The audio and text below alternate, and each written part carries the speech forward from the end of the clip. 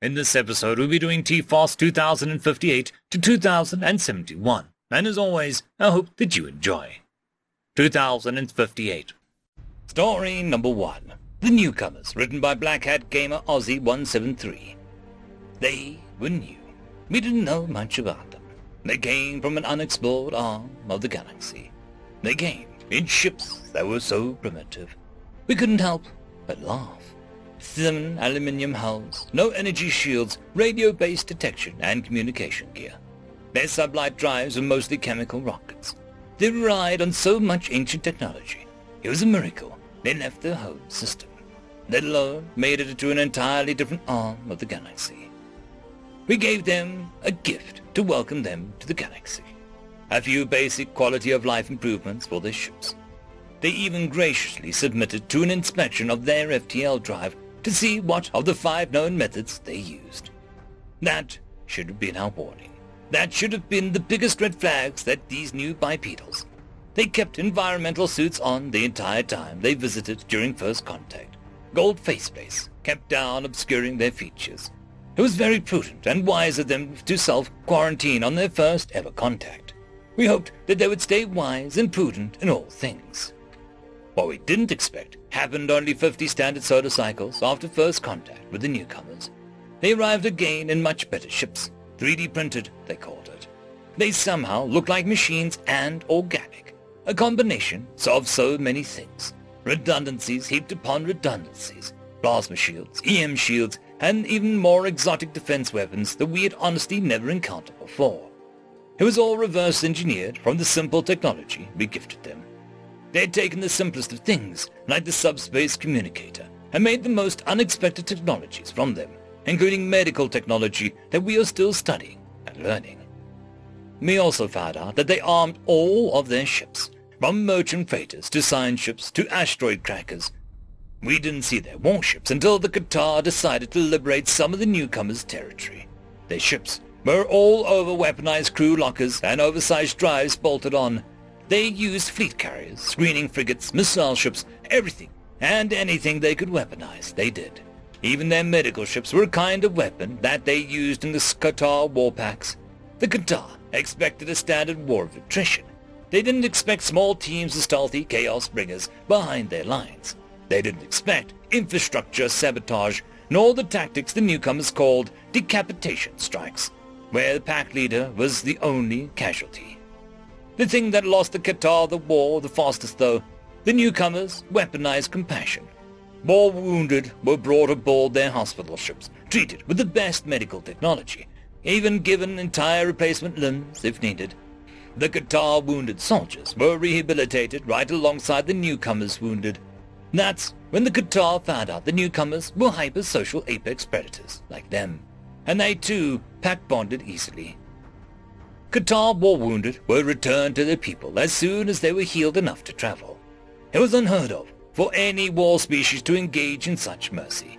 Qatar scholars asked why their enemy was so kind, while at the same time being avatars of war itself.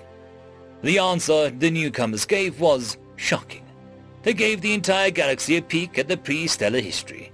There wasn't a single solar cycle that wasn't absolutely dripping with the blood of their own kind.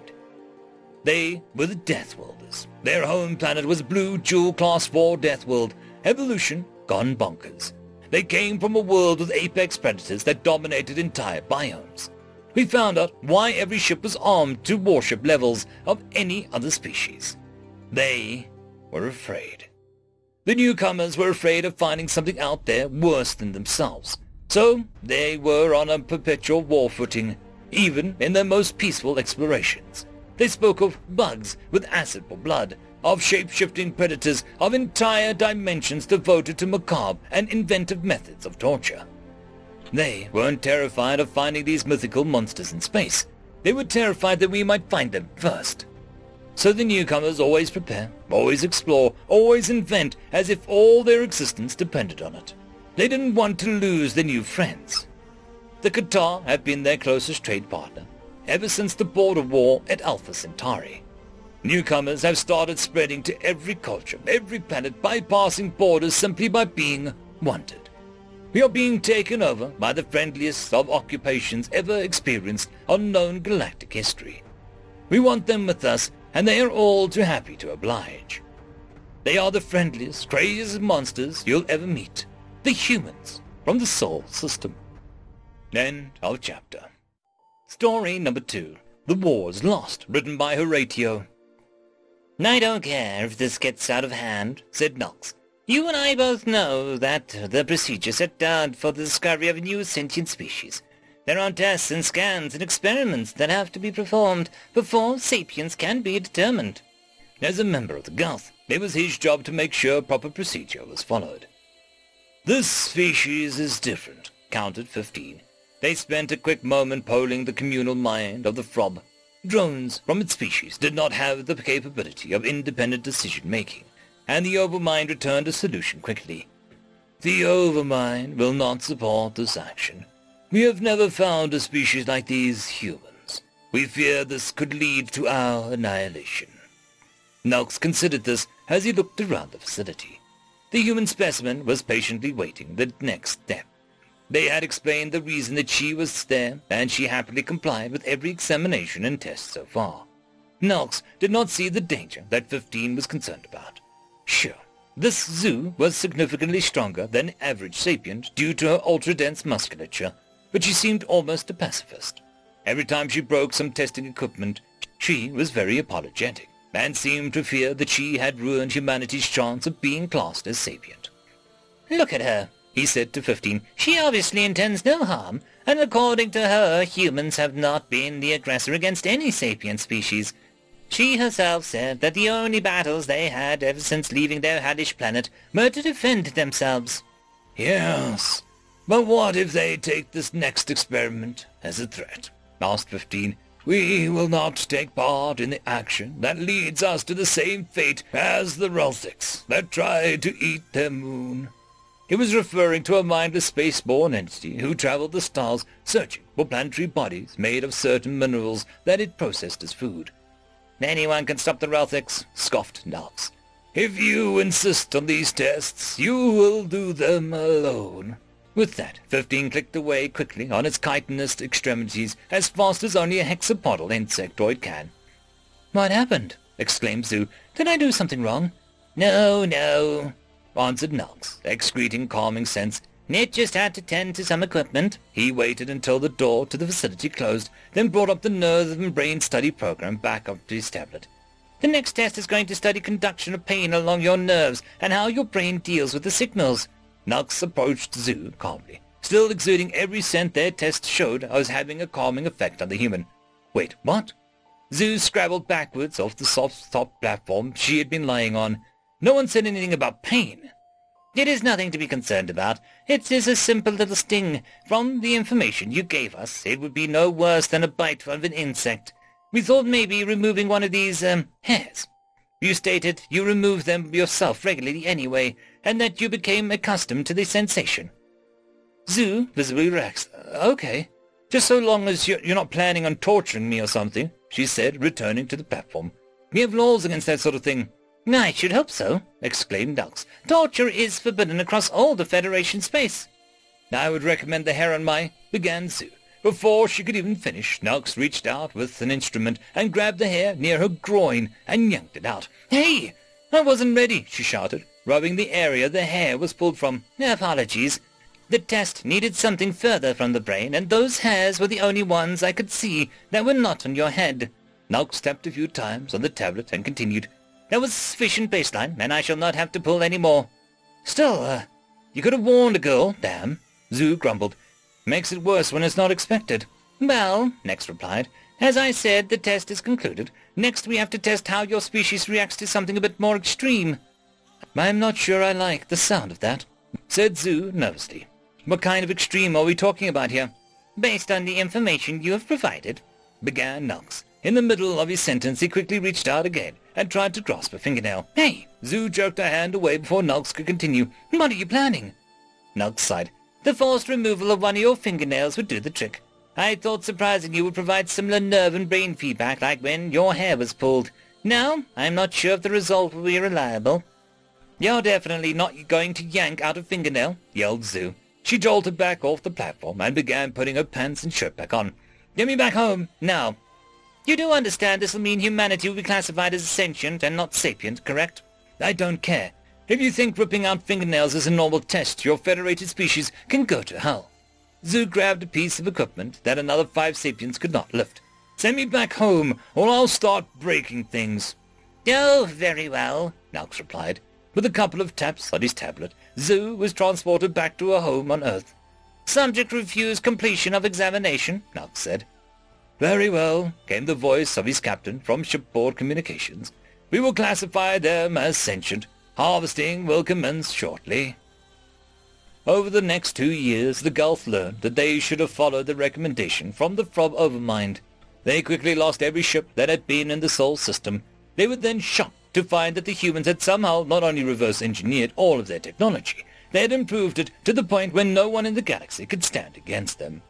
As the humans drove the lost Gulf ships back to their home system, more and more humans heard about the testing Zoo had almost been subjected to. All of them were horrified at the prospect and wanted to join the fight against anyone willing to subject a person to that. At the forefront of the fleet, newly promoted Captain Zoo sat in a command chair. Her voice had been getting more and more raged as the war went on. She never told anyone, but she woke screaming from nightmares every night. Even before the Gulf had abducted her for testing, she had had fear of finger and toenail ripping off. The doctors said that her voice likely would never return to normal, and when she spoke, her voice was gravelly and hoarse.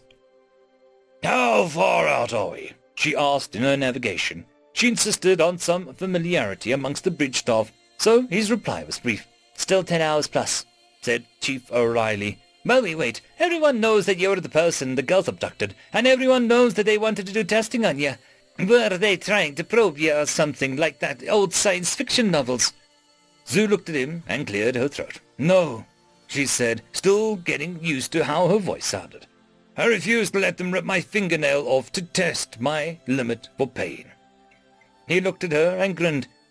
"Their war was lost for the want of a Hosu nail." End of story. 2059. Sol Eugenitus, written by Dizzy Merengu 2107.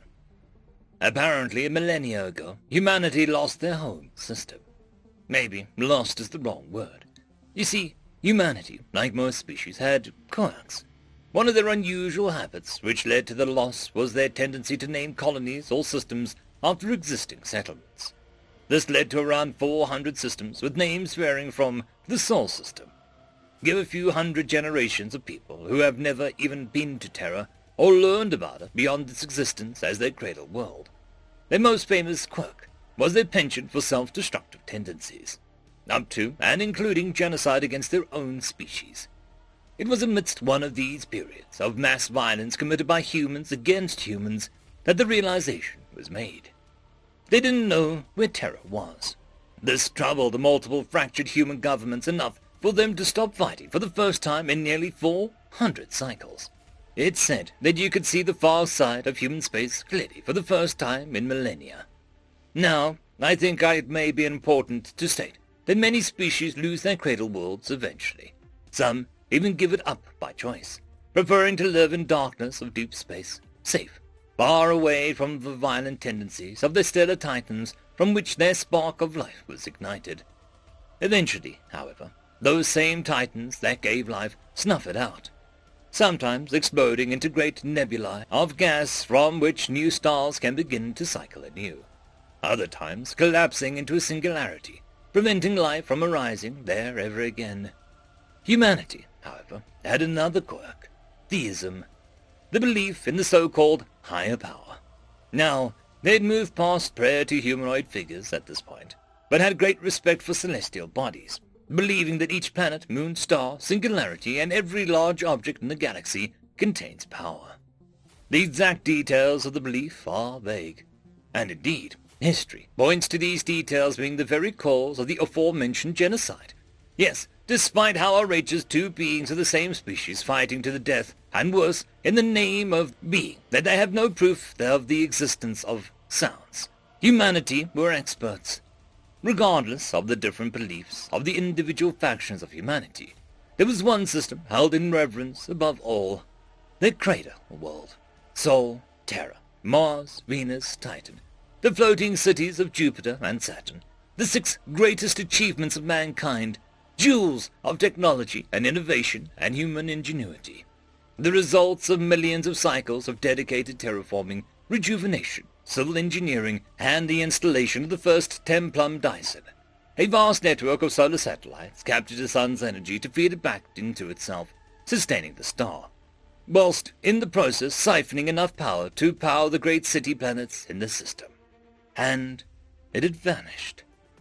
This is the United Confederacy of Allied Terrans, broadcasting into the dark. Sol, are you out there? A single message came from human space 1 centicycle after the guns had fallen silent. Broadcast with such power, across all channels, all frequencies, blinding flashes, in varying sequences transmitted in an ancient human language called Morse code. They even used the combined gravitational pull of the entire Terran fleet, activating and deactivating their FTL drives to send the message in binary across the material space-time itself. It was initially believed that they had finally wiped themselves out. But alas, the galaxy stood in awe. Never, in the history of Terran interaction with the galaxy at large, had humanity united as one. And, so far, never have they since. The combined might of the Terran fleet was enough to literally rattle the entire galaxy just by starting their engines. There was no way any race could stand against them. It would be like trying to stop a tsunami with a fence held up by children. Such was the comparable might of their respective forces. The silence, once the broadcast had been complete, was even more deafening than before, as trillions of beings waited for the reply that would either save them or doom them. "We are here! Help!" The reply came from a complete unexpected place, on the far side of the galactic plane from Terran space. A battered and dying soul used some of its remaining energy to cough a short response to the broadcast, though it was a cough only when compared to the almighty cry it responded to. In seconds, the Terran fleet had disregarded all safe warp procedures and headed at full speed for the source of the transmission. The jump signatures were so large that it was believed to have caused an algae temporal distortion, which is still there to this day. The Terran fleet tore across space with a complete disregard for anything in their way. Any ships, stations, meteors, or small celestial bodies who did not heed a brief warning of "clear 400 kilometers squared" around the broadcast flight path were simply swatted aside by the massive weaponry and shields of the great Terran battle carriers. In total, the entire Allied Terran fleet, totaling around 640,000 battlecraft of varying sizes and design, had stretched over 20,000 kilometers, as the faster ships drew ahead in the rush to find Sol. 73 planetary bodies were wiped out en route, mostly uninhabited, with many being drone mining operations or small research stations, unable to move out of the way of the fleet in time. Now, this is where the story gets really interesting. See, humanity never developed the technology to transport their own star, or so they say. But at some point during the 400 cycles of warfare, an entire solar system vanished and reappeared on the other side of the galaxy.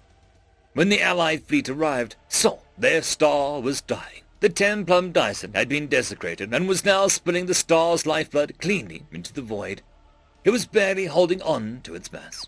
As it expanded, Mercury Sol Castellan, the fortress world of the Sol system, had been consumed already. They had blazed a trail through the stars and found their god wounded. For some time, it was believed that they had all simply died off. They had lost Sol and simply given up. How the galaxy must have wished that they had known. For nearly 200 cycles, no one heard from humanity. When they returned, they did so with a vengeance in their hearts. The still unexplained absence of Sol had resulted in the loss of trillions of humans. Venus, Mars, and Titan had been abandoned. The great floating cities had fallen to be crushed by the gas giants that hosted them. They took their time, found out who was to blame, and began to build anew. The silence ended with another great transmission, as loud as the first. "The Urko-I are deemed guilty of the desecration of Terra and her pantheon. Sol Eugenitus demands justice.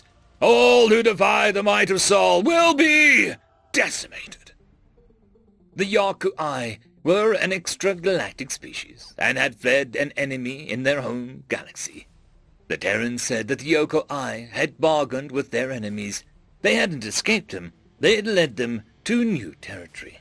They blamed this new threat for the disappearance of their world and the desecration of their temples and gods.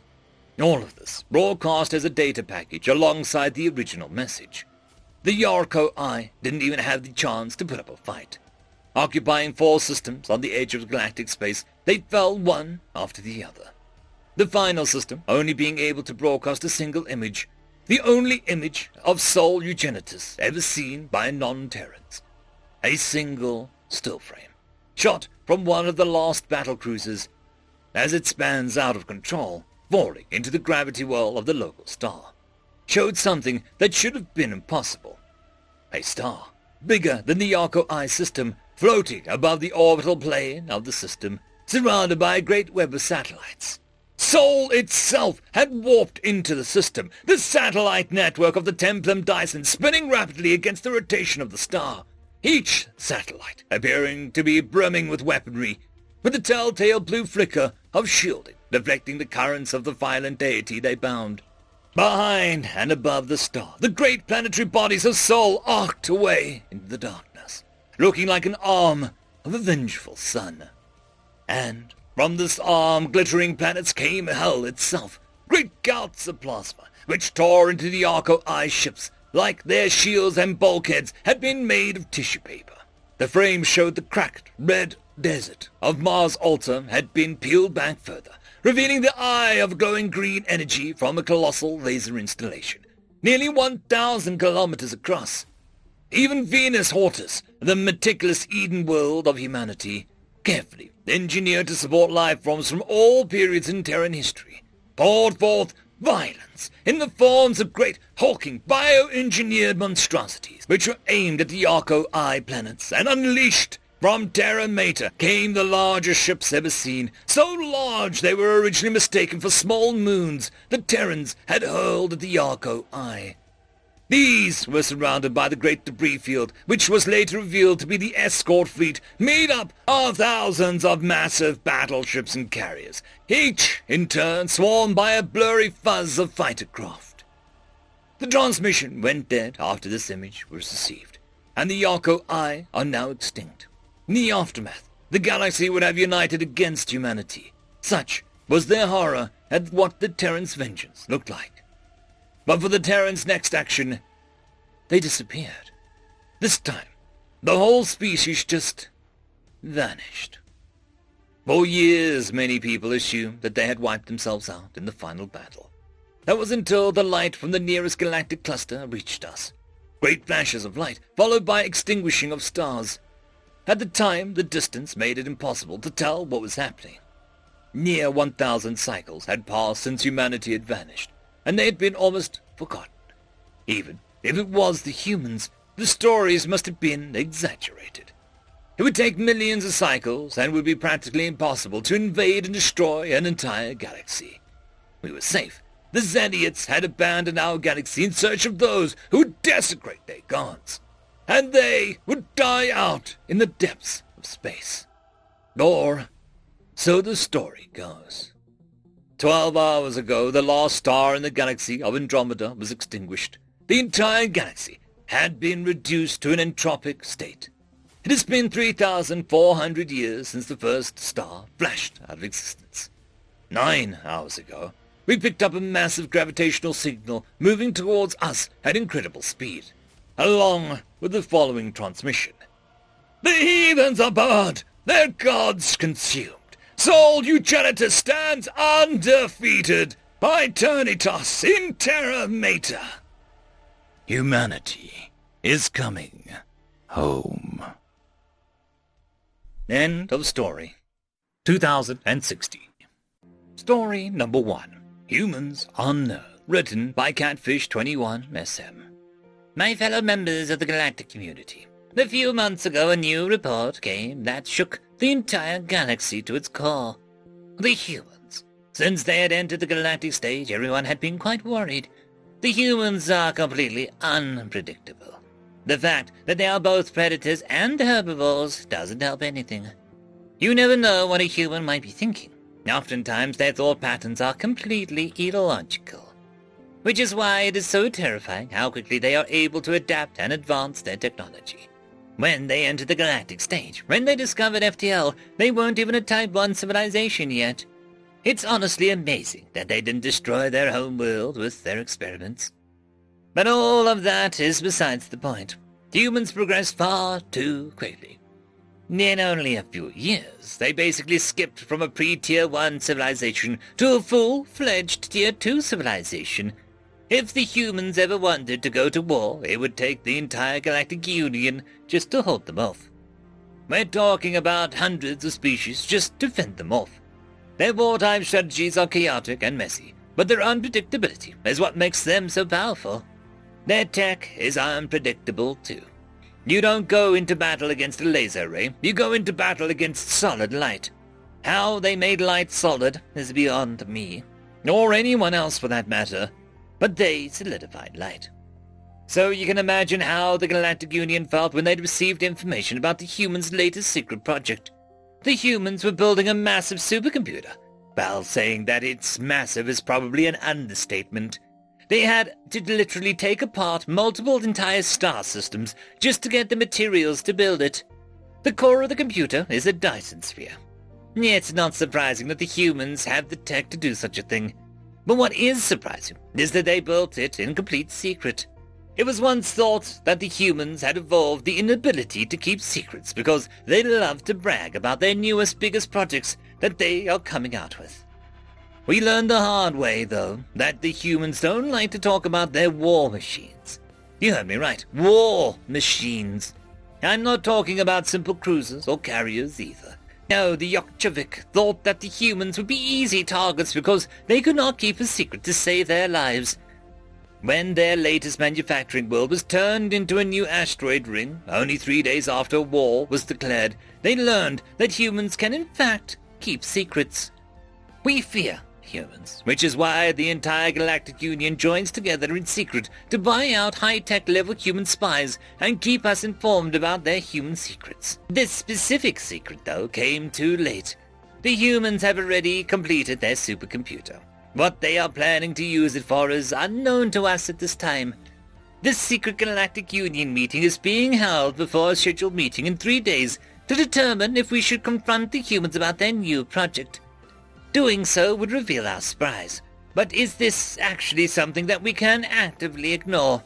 Sir, I have something to report. Can it wait? The Galactic Union is in session. We are currently discussing topics that could decide the fate of the galaxy going forward. Sorry, sir. I'll leave. Wait. If it's important enough to interrupt a meeting of the Galactic Union, then it can't be something small. What is it? I just got a little overexcited at the humans' latest announcement. I'm terribly sorry. I can wait until after the meeting. I'm sorry. I'll leave. Wait. The humans made an announcement. Not unusual, but I'm curious what it is. It's really nothing. They announced their newest VR MMO RPG. Is that all? What's so special to have to interrupt the meeting of a Galactic Union for it? They released a new game all the time. Like I said, it's not really a big of a deal. It's just supposed to be super realistic, using self-aware AI for the NPCs and containing multiple entire self-contained universes. But the best part is that the highest subscription levels get their own servers where they can do whatever they want. It's amazing. It's going to revolutionize the entire gaming industry. The computing power needed to simulate such a thing, especially considering that it probably uses the newest Neuralink devices to increase realism, would be incomprehensible. How are they powering such a thing? Wait, don't tell me. That's the coolest part, sir. They built this massive supercomputer powered by a Dyson sphere at its core. The whole thing is over 3 solar system masses. It's so big that the star in the center is held in place by gravity of the device itself. Well, I think that ends our meeting for today. The Galactic Union is dismissed. By the way, what's the release date of this new game? I want to make sure that I get a copy. End of story. Story number 2. Humans Never Come Back, written by Dark Prince 010. Begin log. It began as a mistranslation, or so the humans had thought. In the early years following establishment of communications between our species, one area quickly noticed and fixated on by the human historians was how complete and accurate our historical records were. Despite having comparable lifespans and quality of recording tools and methods during the development of our own civilization. The word that was mentioned again and again was witnessed, with an improbable number of accounts written from first-hand perspective rather than retrospectively. Understandably, it was chalked up to a lexicographical oddity, a misunderstanding of perspectives, or similar error in our communications. There was no error, and so the humans first learned of the Lodestar Initiative. Nearly a century before, our top minds had developed a method of rendering a participant out of phase with our material universe, rendering them imperceptible and intangible. Simultaneously, our astronomers had finished research on a nearby black hole, and a unity was discovered amongst the two projects. After some trial and error, a craft and volunteers were sent to the black hole, protected from the ravages of its presence, thanks to the phasing, but allowing it to pull and propel them. The speed was sufficient to slingshot them through time rather than just mere space, and into lazy orbit around our planet some hundreds of years previously. It was through these unseen visitors that we had mapped out our history, recorded it in excruciating detail, discovered hidden intricacies that had been lost to time and the decay of records. It was during this first presentation that one of the initial humans researchers, Dr. Isaac Schultz, asked about dephasing while planetside, and seemed surprised to learn that we had indeed experimented with that as well. However, we had found it to be dangerous in the extreme, with a quintet of phase scribes lost before we had a better idea of what we were dealing with. No matter how small the thing, experiments found a manifestation and modification could not pass unnoticed, with every change causing ripples in subsequent time. A gemflower plucked from a remote meadow, a single entry changed in a remote but disused scrollhouse record. A pinch of sand moved from one crimson beach to another.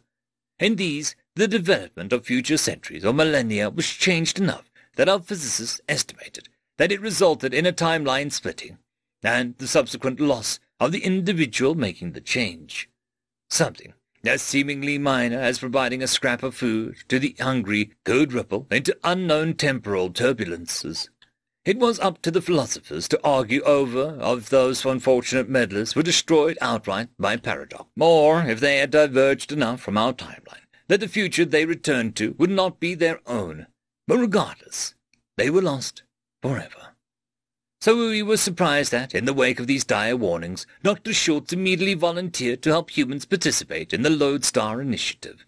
Thanks to the diligent work of him and hundreds of others, the delicate calculations and fluctuations to adjust to human physiology and to target Earth instead of our home planet were overcome in just under a decade. 8 years to the day after volunteering, Dr. Schultz stepped aboard his craft, took off towards the month-long trip to the black hole, and never returned. Months became years, but he was gone.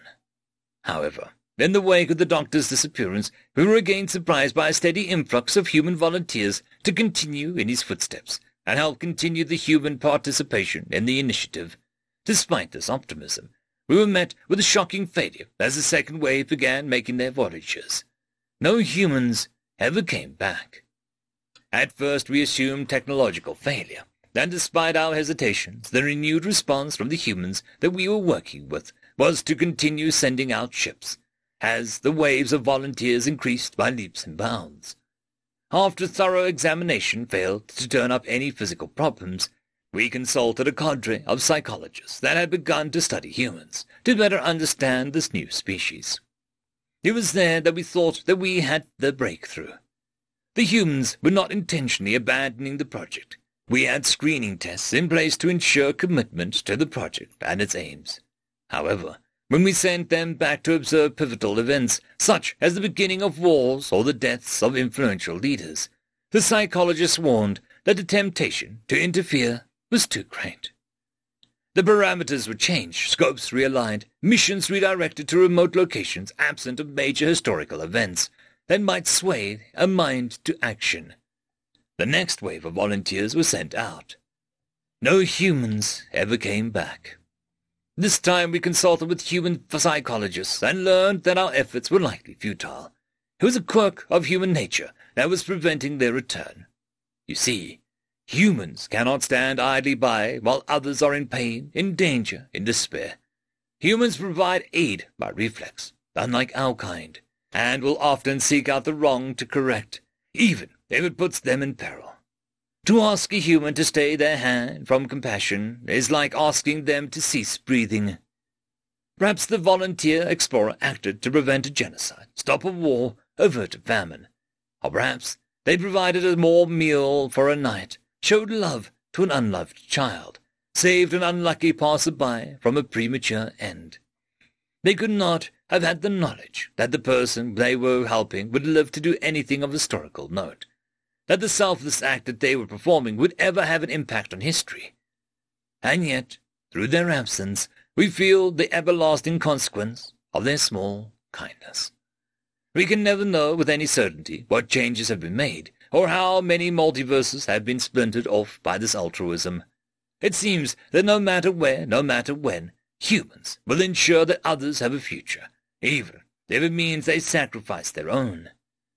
As I see the faces of each new human volunteer, warn them of the consequences of any intervention, I would like the record to show that two things are assured. Humans will never come back, and I never once seen them regret it. End log. End of story. 2061. Of Human Gods, written by You Sure I'm Not a Robot. "Who's the new guy?" asked the silver-helmed god of war. The many-tentacled monstrosity shrugged, an action that took quite some time and probably sank many ships. "It's the human god.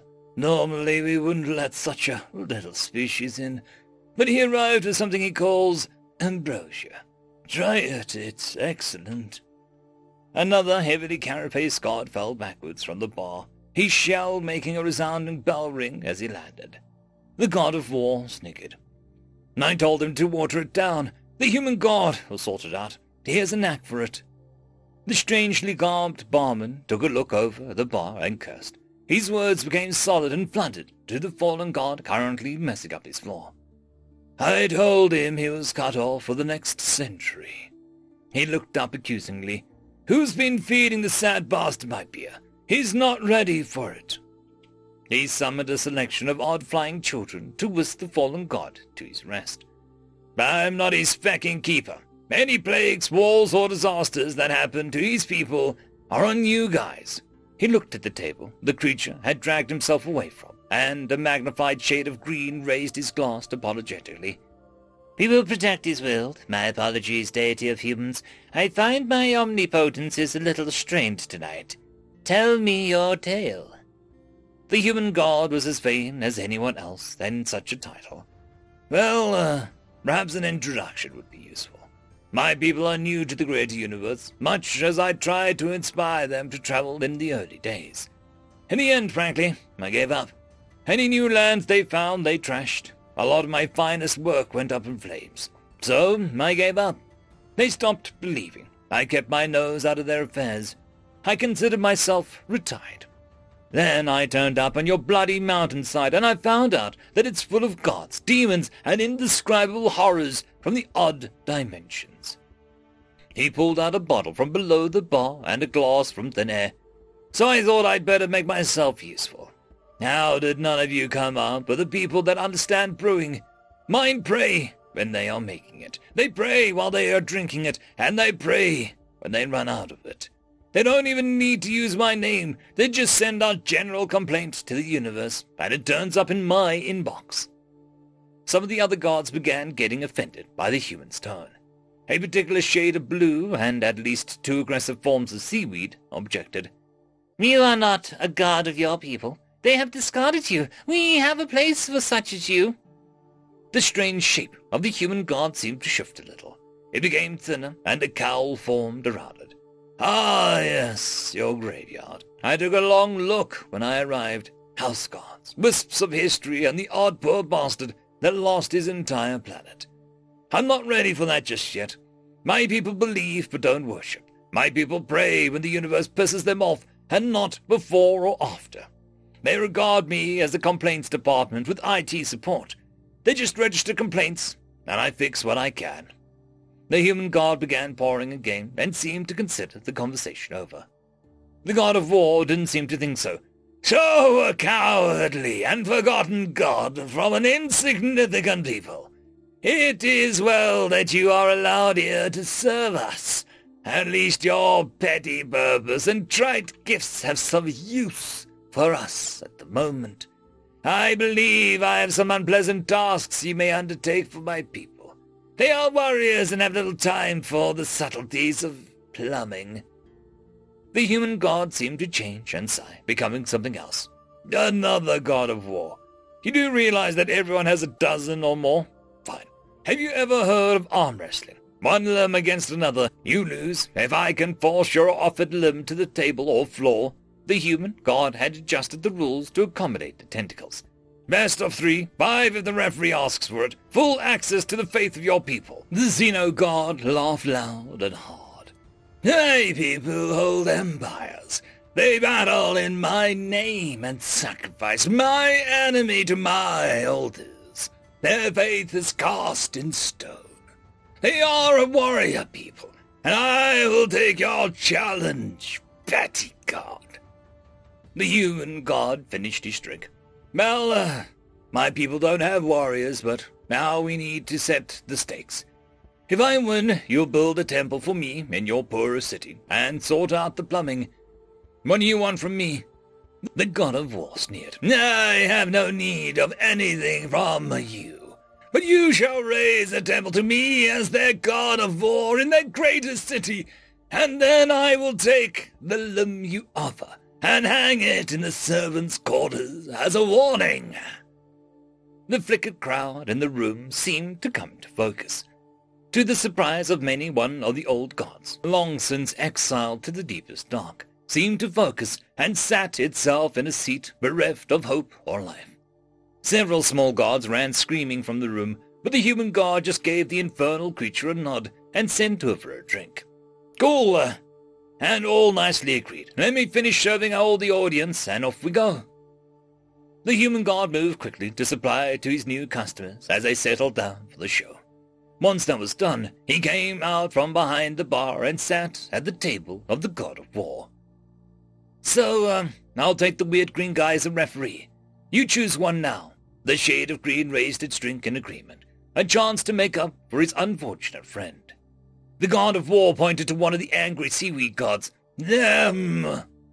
The human god nodded. Well, I'm nominating the old one as the casting vote, if it's willing. The creature stared. You dare! The human laughed. Dare! I insist. It would be rude to ignore such a guest, and I have a bar to run. I don't want to piss him off and lose all my guests. Also, I believe that you, as the challenger, get to invite him. Be nice. He'll break more than a limb if you anger him. Before the god of war had a chance to move, the old one sent his agreement and seemed to be laughing. Some of the cleverer gods ran from the room, knowing that the old god's laughter was an insanity in itself. They laughed at the birth of a world or the death of a child, and it drove those who heard it mad. The human god put his elbow firmly on the table and put his left hand behind him. Okay, access your faithful in 10. He nodded at the shade of green. Count it down. Local time, please. You guys never seem to get a grip on that. The world got slightly greener as the count was called. The god of war opened his mind to his people battling on thousands of planets. Every warrior's cry a prayer, every victory a benison in his name. He let that strength flow into his arm and joined it with the resolute anger of his people. There will be victory and sacrifice, an alloy of victory.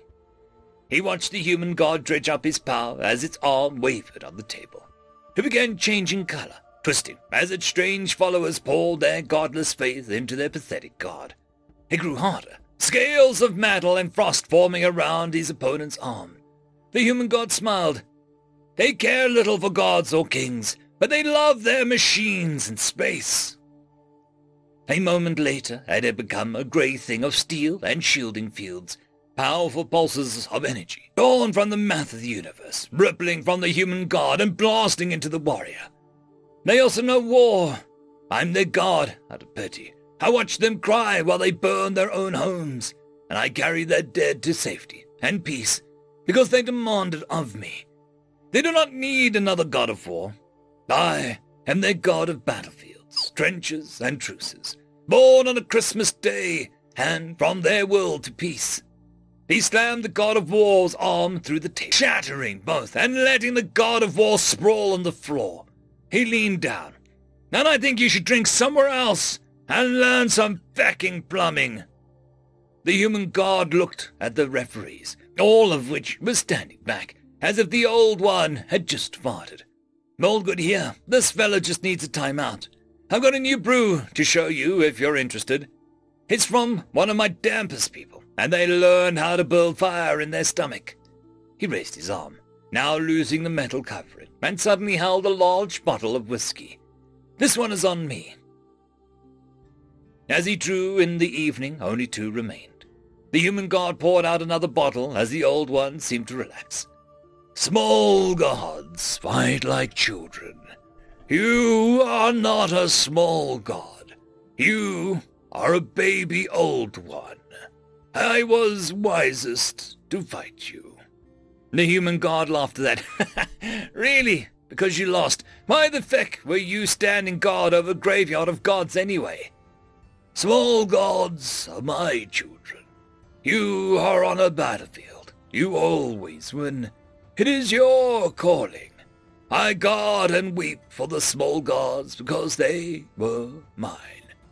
I was the wisest because I fought you first, little god. I did not fall.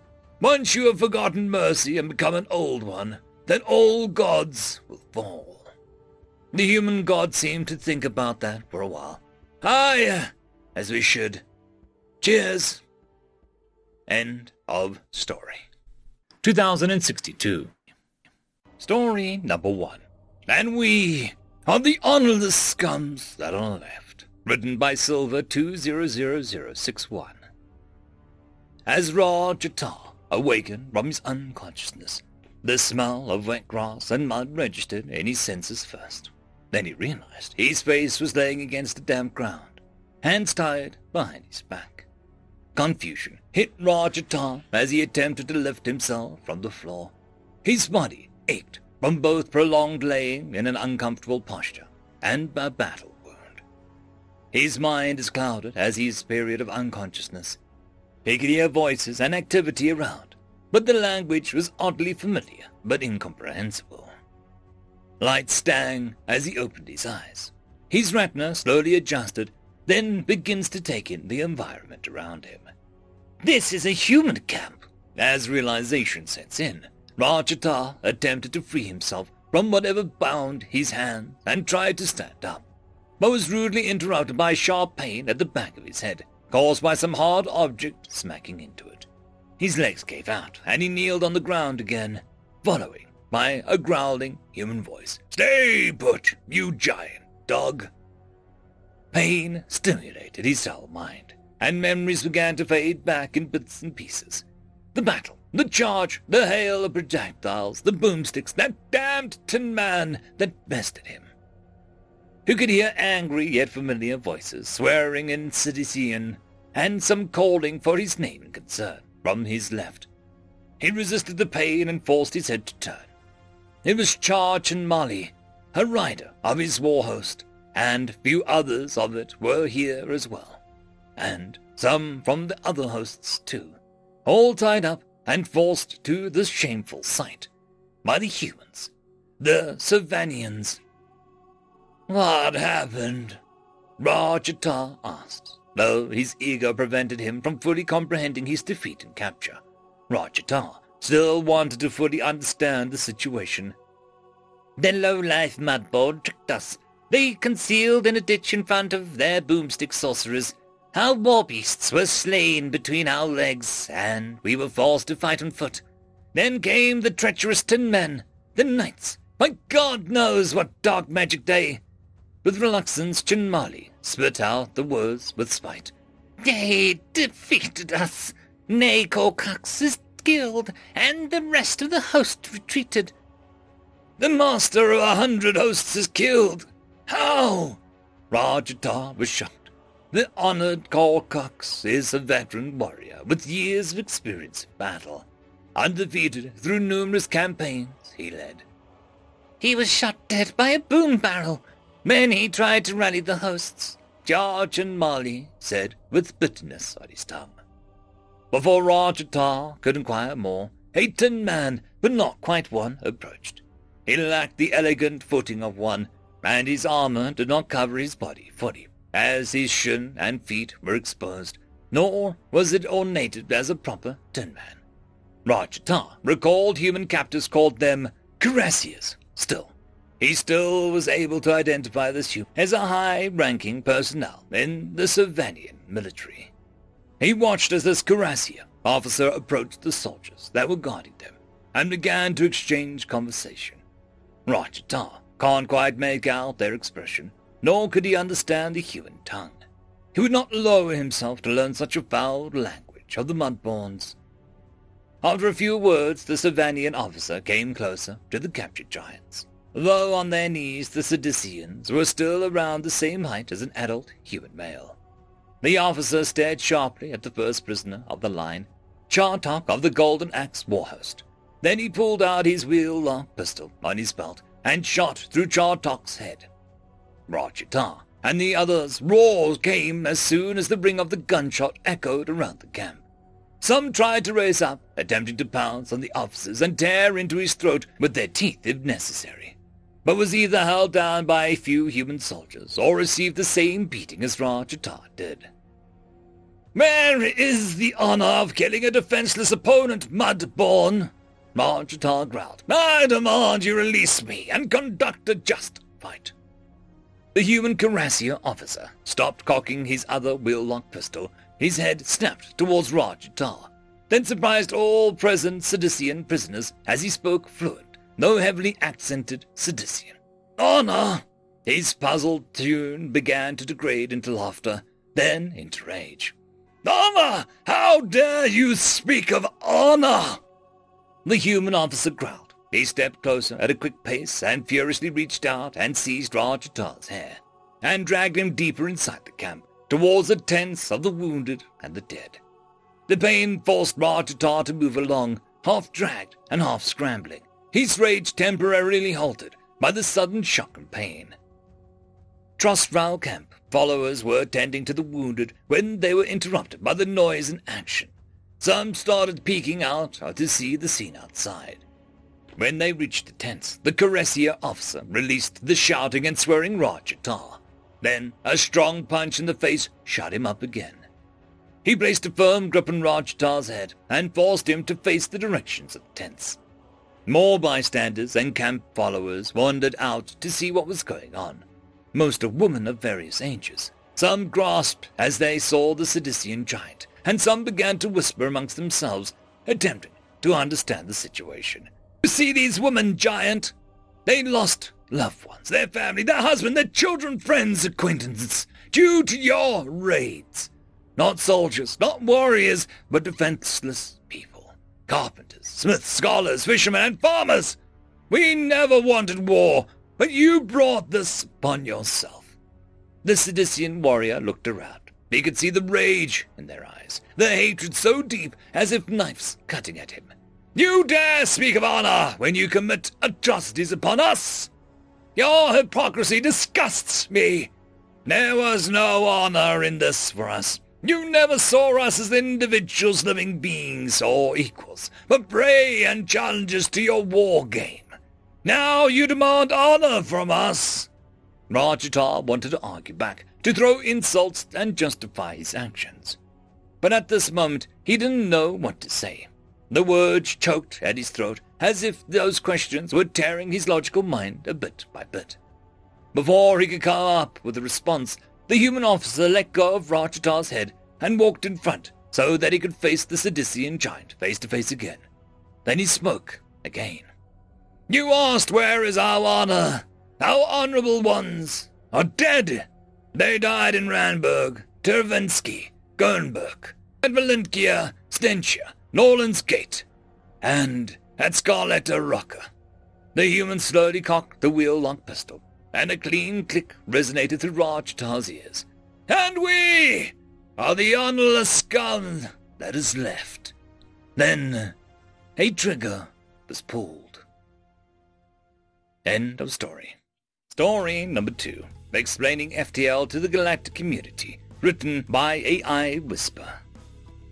The human representative sighed and rubbed his temples after being interrupted yet again, this time by Race sitting in the front row. This just makes no sense. The only proper method of FTL is to use the gate system and the wormholes within them. He was currently at the Galactic Conference, sharing tech with other races expanding galactic knowledge. His lecture was covering the various FTL systems that humanity had used and trying to explain them to the rest of the galactic community that they had just joined last year. Yes, I understand that's how the GC has done things for centuries, and it is why I'm trying to explain how humanity managed to reach other systems without a gate network. But that is not possible. Not without a stable wormhole contained by a gate and powered by a local store, another creature in the crowd said. And yet we somehow did it, he said, starting to lose his cool since they was wasting his precious lecture time. A thought then entered his mind. He decided to give up on explaining the physics or other technical aspects to these supposed scientists, and instead pulled up the lecture he used for high school freshmen when he visited them. "Okay," the speaker said, "I'm going to start over from scratch with a simpler explanation for your more common types of FTL drive, the Al-Kabiri drive. Please do not interrupt, and keep an open mind as my time here is limited, and you can ask me questions directly at the end."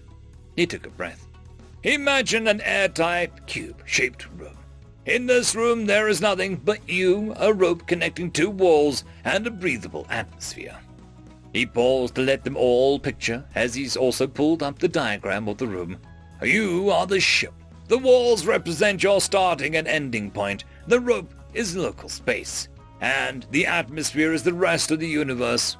Now, your goal is to cross the room along the rope, going from wall A to wall B as fast as possible. At first, all you can do is walk the length of the rope from wall to wall. This," he played a short video, "is how normal space travel works. You are limited to how fast your feet move. You can compare this to engines that expel propellant, ions, etc. You can never walk faster than light as the universal rule, and you must always take 100 strides of distance upon the floor, no matter your stride length, to go from wall A to wall B." He moved on to the next video. "Now, picture the same room, but this time the walls connected to the rope can also move both forward and backward. The walls also want to spread apart thanks to the air pressure in the room, but the rope keeps them in place even if they are very tight and slightly stretching. You can pull on the rope, and now instead of your feet moving, the walls move to you. But you still must pull the rope 100 strides length to reach your goal.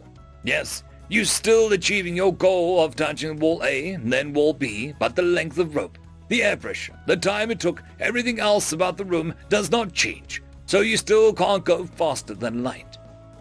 He let the video of a man tugging on a rope without moving his feet play, and he could see the audience agreeing along.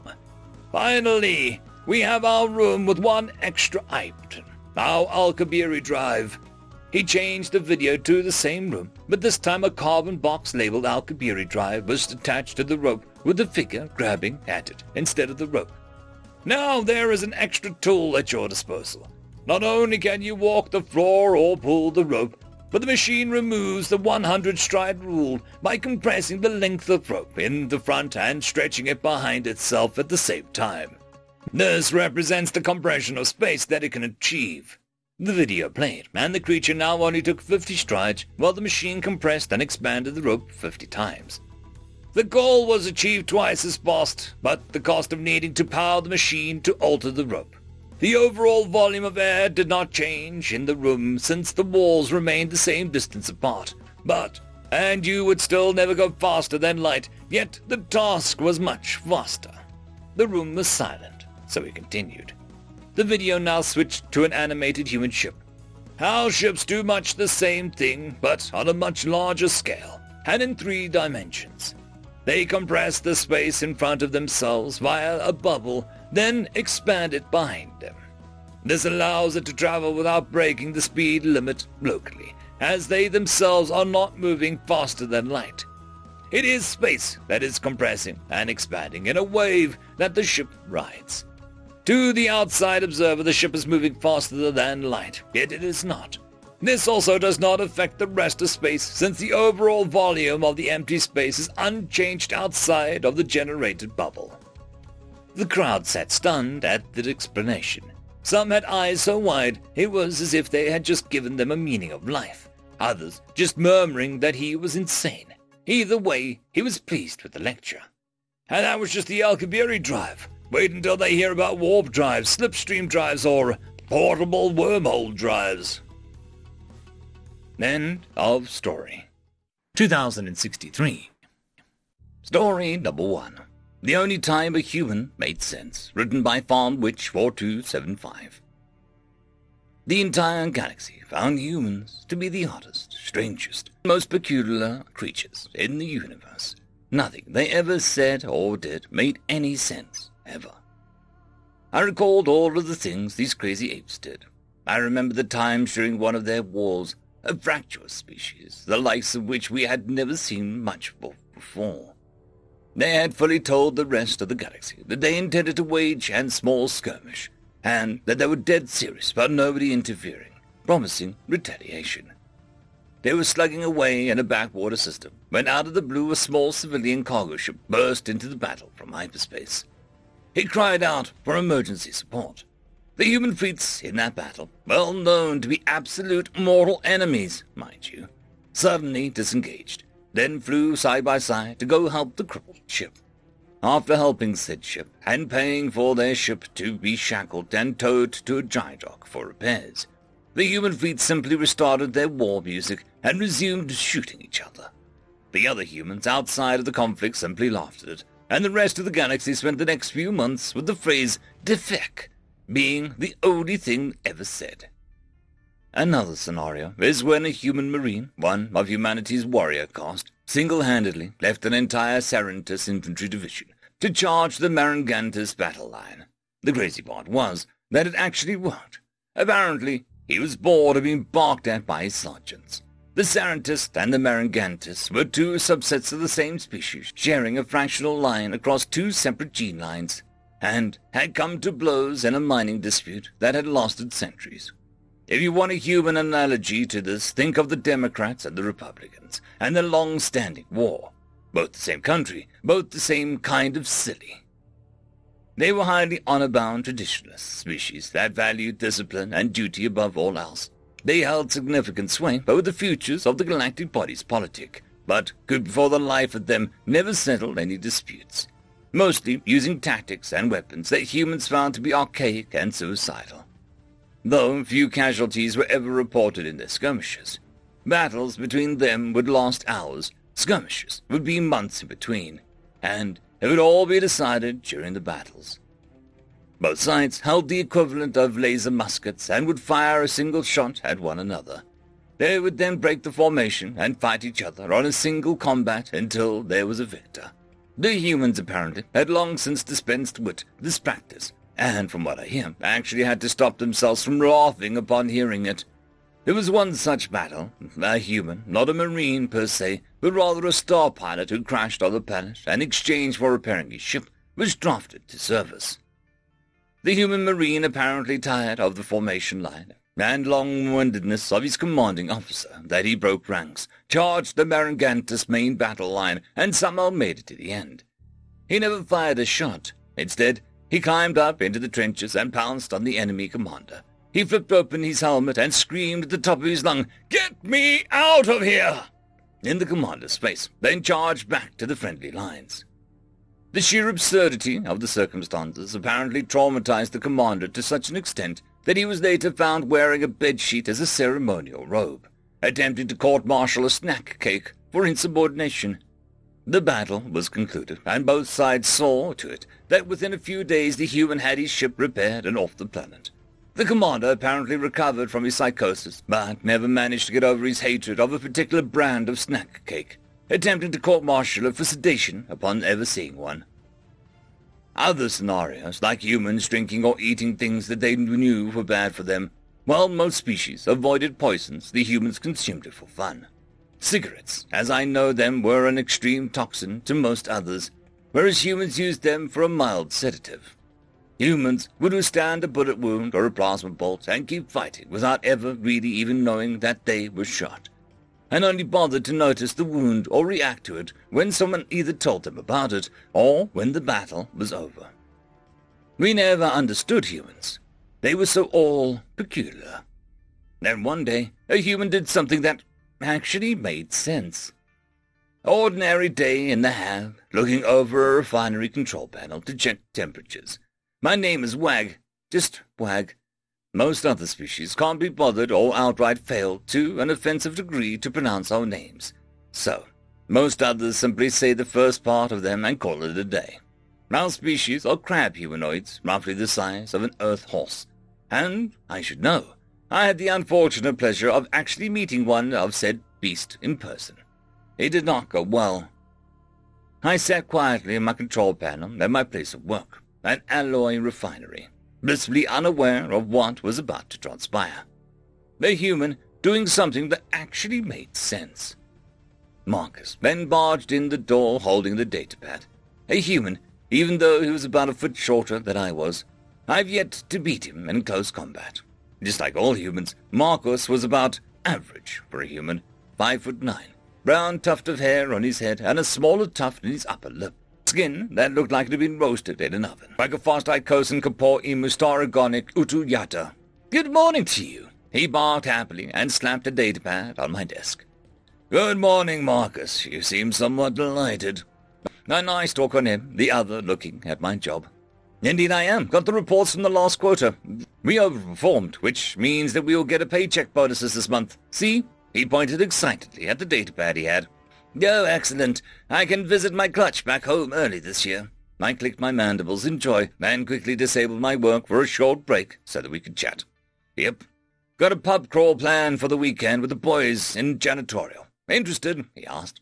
"Oh, definitely, undubitably." I clacked my claws in happiness. "Oh, by the way, here." He handed me another datapad, somewhat sinister grin in his face. "What is this?" "It's a petition. It's been doing the rounds lately, and it's already got 6 billion signatures." Again, with that sinister smile. I read it. Petition for gww.change.universe/reclass.net. Reclassification of species. Reclassification of species is an absolute necessity for most creatures as they slowly gain intellect and technology. Or we simply discover a new thing about them. It is therefore we come to the following conclusion and ask changes be made to reflect this. We hereby petition that the creature known as politicians be reclassified as a separate species. The reason for this is that politicians, bearing some extremely rare and notable examples, are always a similar demeanor, attitude, and activity regardless of their origins. Pompousness, a lack of consideration, a certain quality of elitism and holier-than-thou thought process, and as such, all politicians act in the same way.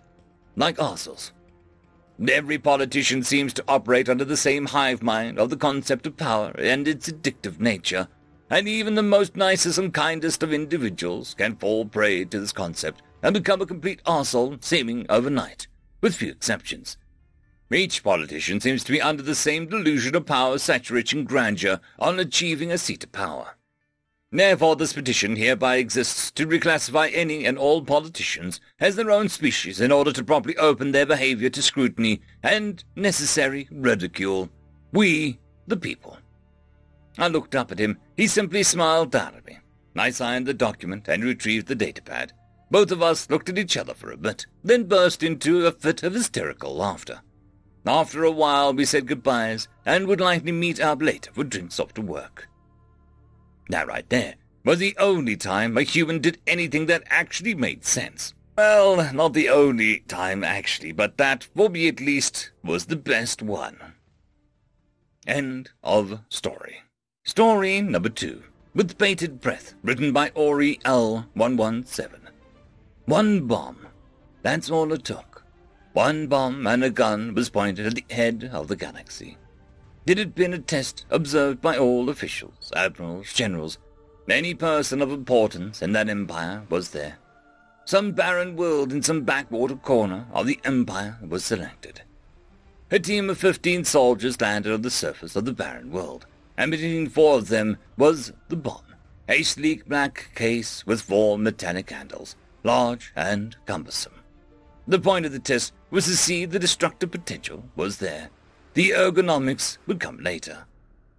15 were selected, each a specialist in explosives.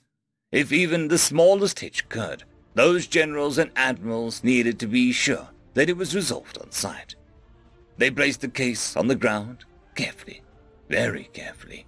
One of the soldiers crouched next to it, pressed a few buttons on the small panel, and then very quickly retreated to their ship and left the surface. They had 45 minutes to get out of Dodge. Plenty of time, provided nothing goes wrong. Nothing went wrong. Those officials sat in the flagship of their navy, a large window looking down at the world, sipping champagne and enjoying the calm music from a live band. They talked and talked and talked about budgets, strategies, and voting habits. A voice rang out over the intercom of the ship. Kilimanjaro test fire set to detonate in 1 minute. Those same officials put down their glasses and gathered around the window, still talking. T-10, that man on the intercom called out, counting down. The officials hushed themselves. 10 seconds went by. There was no sound in space, but those on the ship could swear they heard the planet groan. The spot on which the bomb was placed deformed inwards as it was caving in on itself before the opposite side of the planet spat out fragments of its crust. The same then occurred on the other original site of that world. The other 2 sides of the world were now separated by fragmenting, splitting apart. A blight of pearls erupted, and that observation deck. They were pleased. The galaxy was horrified. They'd all heard this upstart race was working up something like this. It took them 70 years to make this. Their ships were primitive, the systems an inefficient mess. But this was a threat. Humanity had just assured its eternal independence. That bomb said, "Threaten us, threaten our homes, our lives, our family, and we will rip your world from under your feet." What was worst, it took them 70 years to destroy a world.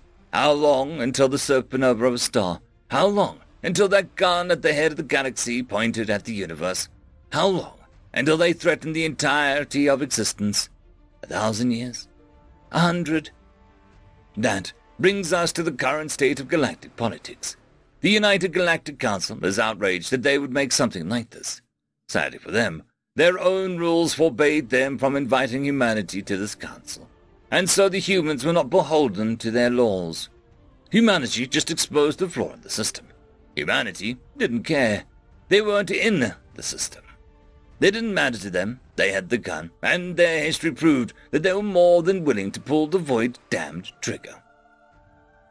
End of story. 2064. Story number 1. The Art to End a War, written by Jasha E.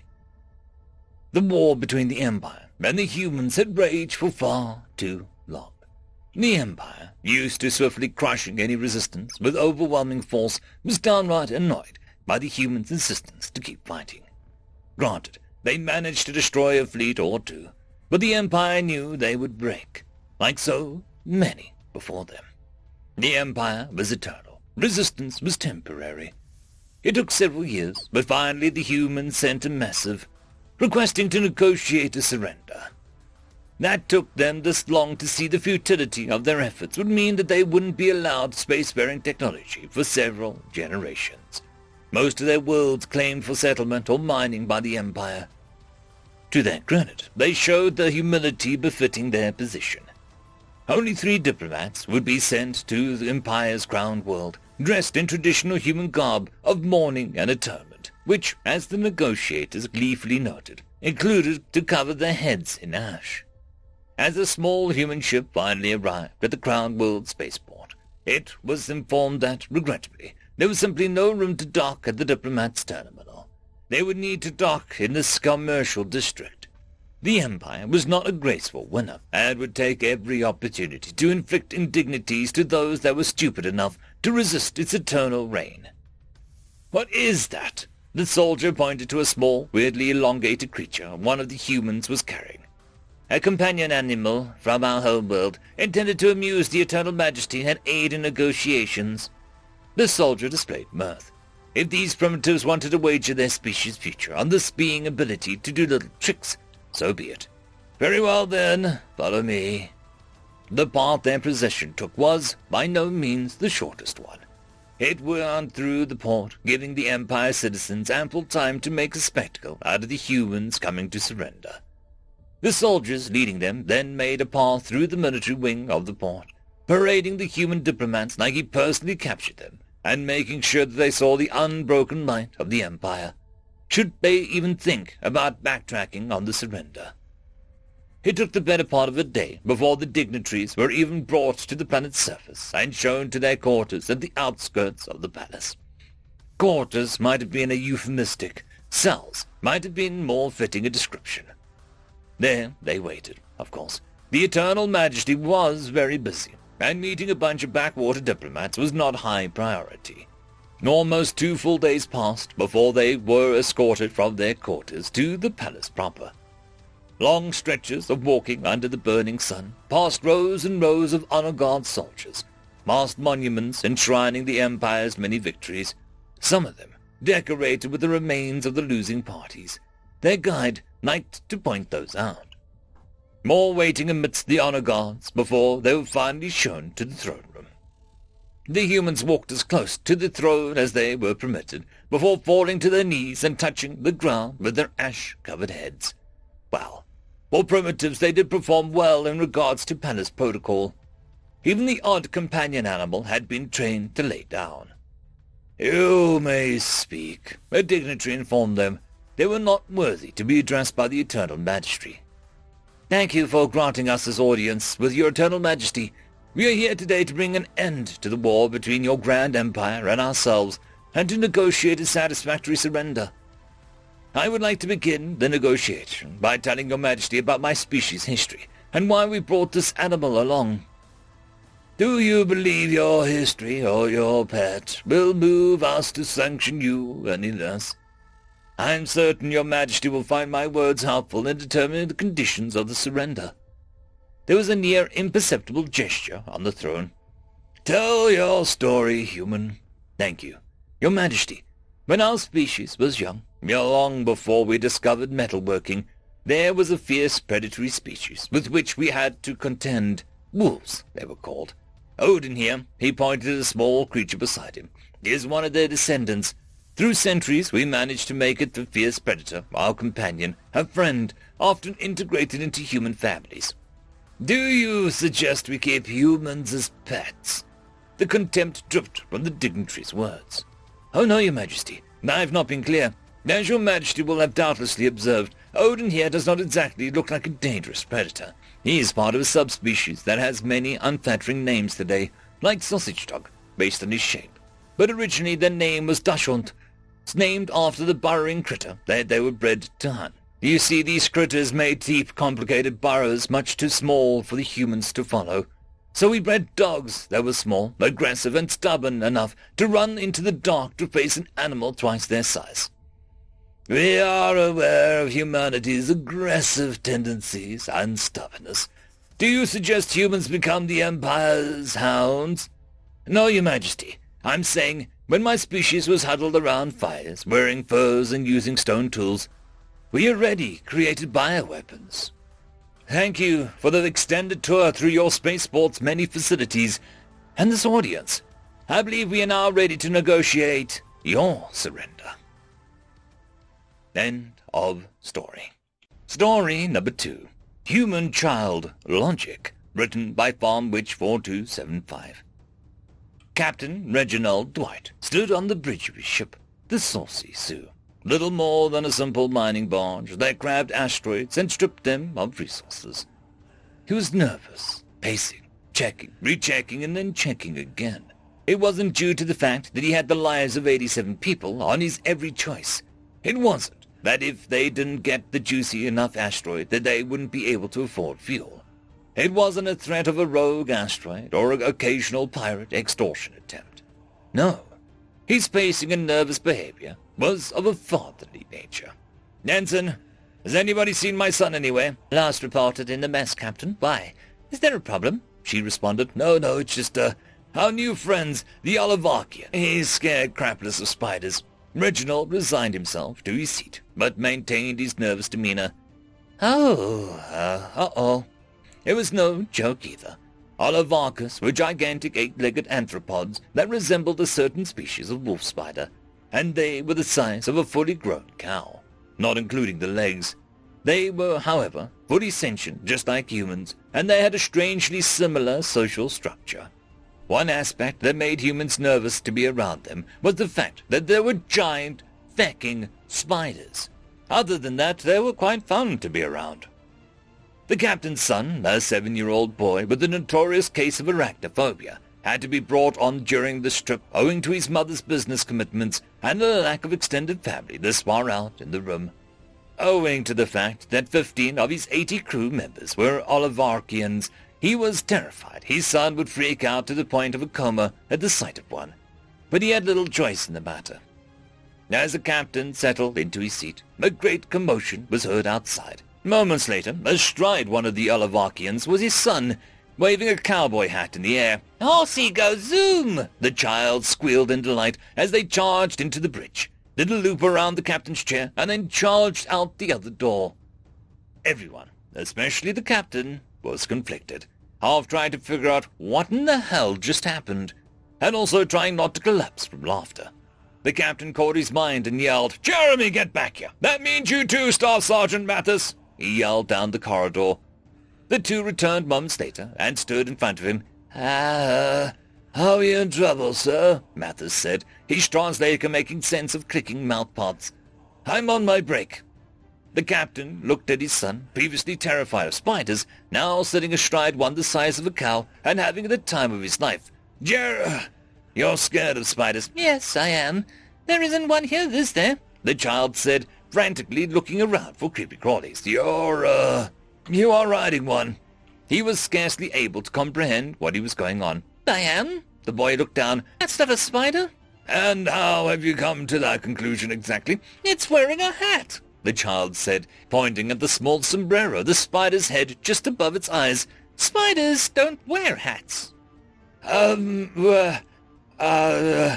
Was all the captain could say. "Besides, he's not a spider, he's an arthropod. An arthropod. Did I say that right?" Mathis nodded. "Yeah, see? Spiders don't wear hats. Arthropods do. Not a spider." Reginald's jaw was on the floor, the sheer flawless logic of his 7-year-old son. Was all that he could muster. The two looked at him. "Math, what's up, cowpoke?" Mathis clicked in response. "Did I break him or something? I think he's broken," the child said, looking down at his steed. Nah, it's fine. Captains do this all the time. They do thinky stuff. Want to get some popcorn?" "Popcorn!" the child excitedly said again, throwing his hands in the air. Mathis then made engine noises with his mouth and charged out of the room, heading towards the cafeteria. It was at this point that Reginald completely lost it and began to wheeze out a jovial laugh. The entire crew present likewise broke out into a gale of hysterical laughter as the captain collapsed out of his seat from laughing too hard. End of story. 2065. Story number 1. Let Us Handle It, written by Catfish21SM. We have an issue. "What is it, sir?" The Galactic Council cannot make up their minds. "Is this about the Gorchev?" Not just them, the humans as well. "Humans? Never heard of them. What are they?" They are a new race that just showed up on the galactic stage, small bipedal things. And what's the issue with them? There are a lot of issues. First of all, they are the most recent race to enter the galactic stage. They introduced themselves a few months ago and asked to join the Galactic Council. We estimate that they couldn't have had FTL for more than a few years at most, and yet their mothership is the size of a small moon. Their engineering ability is obviously off the charts, so they could be a huge help with suppressing the Gorgev. But the Council is afraid of them because they are also predators and haven't yet revealed the location of their homeworld to us. So the Council is nervous about admitting them to the official members, since that will make them more difficult to control if it becomes necessary. Basically, the Council is trying to simultaneously suppress the Gorgev and keep the humans out of the loop, while also managing various other small conflicts. It's taken them 3 months just to approve an initial invasion plan, and by the time they actually authorize the actual invasion, it'll be so out of date that it'll be worthless. I don't know how to convince them. Sounds rough. Why doesn't the Council just declare war on the Gorgev and be done with it? It's not that simple. They were the backbone of the Council's military force for a millennia. The only species in the galaxy to ever originate from a death world, classification 3. Dealing with them isn't so simple. And it's not like they are just straight up attacking us. This might as well be a domestic dispute. They are trying to claim a system with a habitable planet at the edge of their border, and they are refusing to cooperate. They've already begun colonization, so it's not like we can prevent them from taking it now. The Council is trying to suppress them with levies and penalties, but they are threatening military action if we do so. Their military by itself is almost as strong as the Council's military, so there's not really much we can do. Then the humans show up. Right. Then the humans show up in the middle of all of this, and it turns an already fragile situation into a diplomatic nightmare. But that's not even the worst part. What is the worst part? The humans asked to join the next council meeting, and we were approved. When the Gorgev came up, the human ambassador said, let us handle it, like it was nothing to them. First off, your species just discovered FTL, and you're already trying to go against the former backbone of the Galactic Council's military. Secondly, you are that expansionist already, even though you just entered the galactic stage. There are just so many issues. The Galactic Council is now debating on whether or not to let the humans handle it. Why don't they? I don't know. Personally, I think that they should. Put the little bipeds in their place and show them that the civilization who has been on the galactic stage for more than 1,000 years is not to be trifled with. Yeah, it might be good for... Sir, an update just came in from the Galactic Council. Good. Did they finally make up their minds about something? We've just been sitting here for days. They have approved actions requested by the humans, and we are to act as observers and get involved in the situation goes south. Those idiots don't know what they just did, do they? Sir, I assume this means the suppression will officially start. It will. Wait, sir, suppression was never approved, just helping the, what were they, humans? It doesn't matter. And didn't you say providing aid was allowed? Yes. Then we aren't going to suppress. We are going to aid a new species that just discovered FTL and doesn't know what it's doing yet. I'm really starting to like these humans. Isn't that right, First Mate? Sir, yes, sir. They are coming in handy after all. Good. Make some small adjustments to the battle plan to account for whatever the humans might be capable of. Give them the benefit of the doubt and then prepare a jump on sight. When is the observation going to begin, Cadet? 1 week from today, sir. Good. That gives us plenty of time. About a week later, in the system of Caldari 4 of the battle fleet of the Galactic Union gathered under the orders of Admiral George to observe the fight between the new humans and the Gorgev. Are the humans here yet? No, sir. It appears the Galactic Council forgot to mention the exact time. Well, we might have to retreat if they don't show up soon. The Gorgev are calling in reinforcements, and we're just sitting here. Sir, picking up some strange energy readings. What do you mean, strange? It looks similar to FTL, but not. Sending it to our mechanics for analysis. Sir, it looks like we have several 100,000 unidentified ships. You went silent, First Mate. What's the issue? Sir, requesting a complete system reboot. Are you mad? We're in the middle of a battle, and you want to reboot the ship systems? Are you trying to get us killed? Well, sir, These readings are obviously wrong. I'm not sure if our targeting computers will be effective at this point. I think we'd be better off taking a temporary retreat while we are, What does it say? Out with it. The computers are saying that there are hundreds of thousands of unidentified cruiser-class ships, presumably human. However, they are each giving off energy readings equivalent to a neutron star. Reboot approved, but do it quickly. Wait, communication coming from the humans, sir. It looks like all channels are being hailed. Yeah, let's listen in. Sir, yes, sir. Hello, this is John Yum from the Human Empire. We have been approved at suppression mission by the Galactic Council. Your machines are not giving you errors. Your readings are correct. Please check the star chart that we are sending you now. It shows the location of our home world. What kind of idiot would actually reveal their home world to an enemy? Is that another galaxy? Sir, the engineers have responded with their analysis of the strange signals. It appears to be a theoretical wavelength given off by intergalactic quick jump, but no known species has ever even experimented with such a technology. Correction. No known species, first mate. The humans weren't previously a known species. I think we just made a terrible mistake. How so, sir? I think we just asked a dragon to suppress an angry dog. I really hope it doesn't decide to burn down the town while it's at it. We advise you to surrender post-haste and report to the Galactic Council for the appropriate reprimanding. Sir, the Gorchef are charging up to fire. Let's take a moment to say a prayer for... Sir, it appears that all the ships are just, gone. Out with it. The ships that were charging up are just, they're still showing there as mass signatures, but they are completely devoid of energy signatures. Performing bioscan. It appears that all the crew are still intact and giving off life signatures. Whatever the humans did has rendered the ships glorified airtight metal tubes. Wait. Ships appear to be rebooting. EMP should have no effect on those ships. What just happened? We're not sure, sir. Probably tech that is completely out of our knowledge. It looks like the Gorchefs are surrounded and asking for peaceful negotiations. Good. Mission accomplished. Now let's hope the humans don't decide to, handle us. Hail the human ship, thank them for their assistance, and prepare to jump to Galactic Council headquarters. I can't wait to see the look on those politicians' faces. End of story. Story number 2. You Did What? Written by Catfish21SM. Galactic Council Rule Number 1. Under no circumstances are humans to ever be involved in any wars short of a possible galaxy-wide extinction event.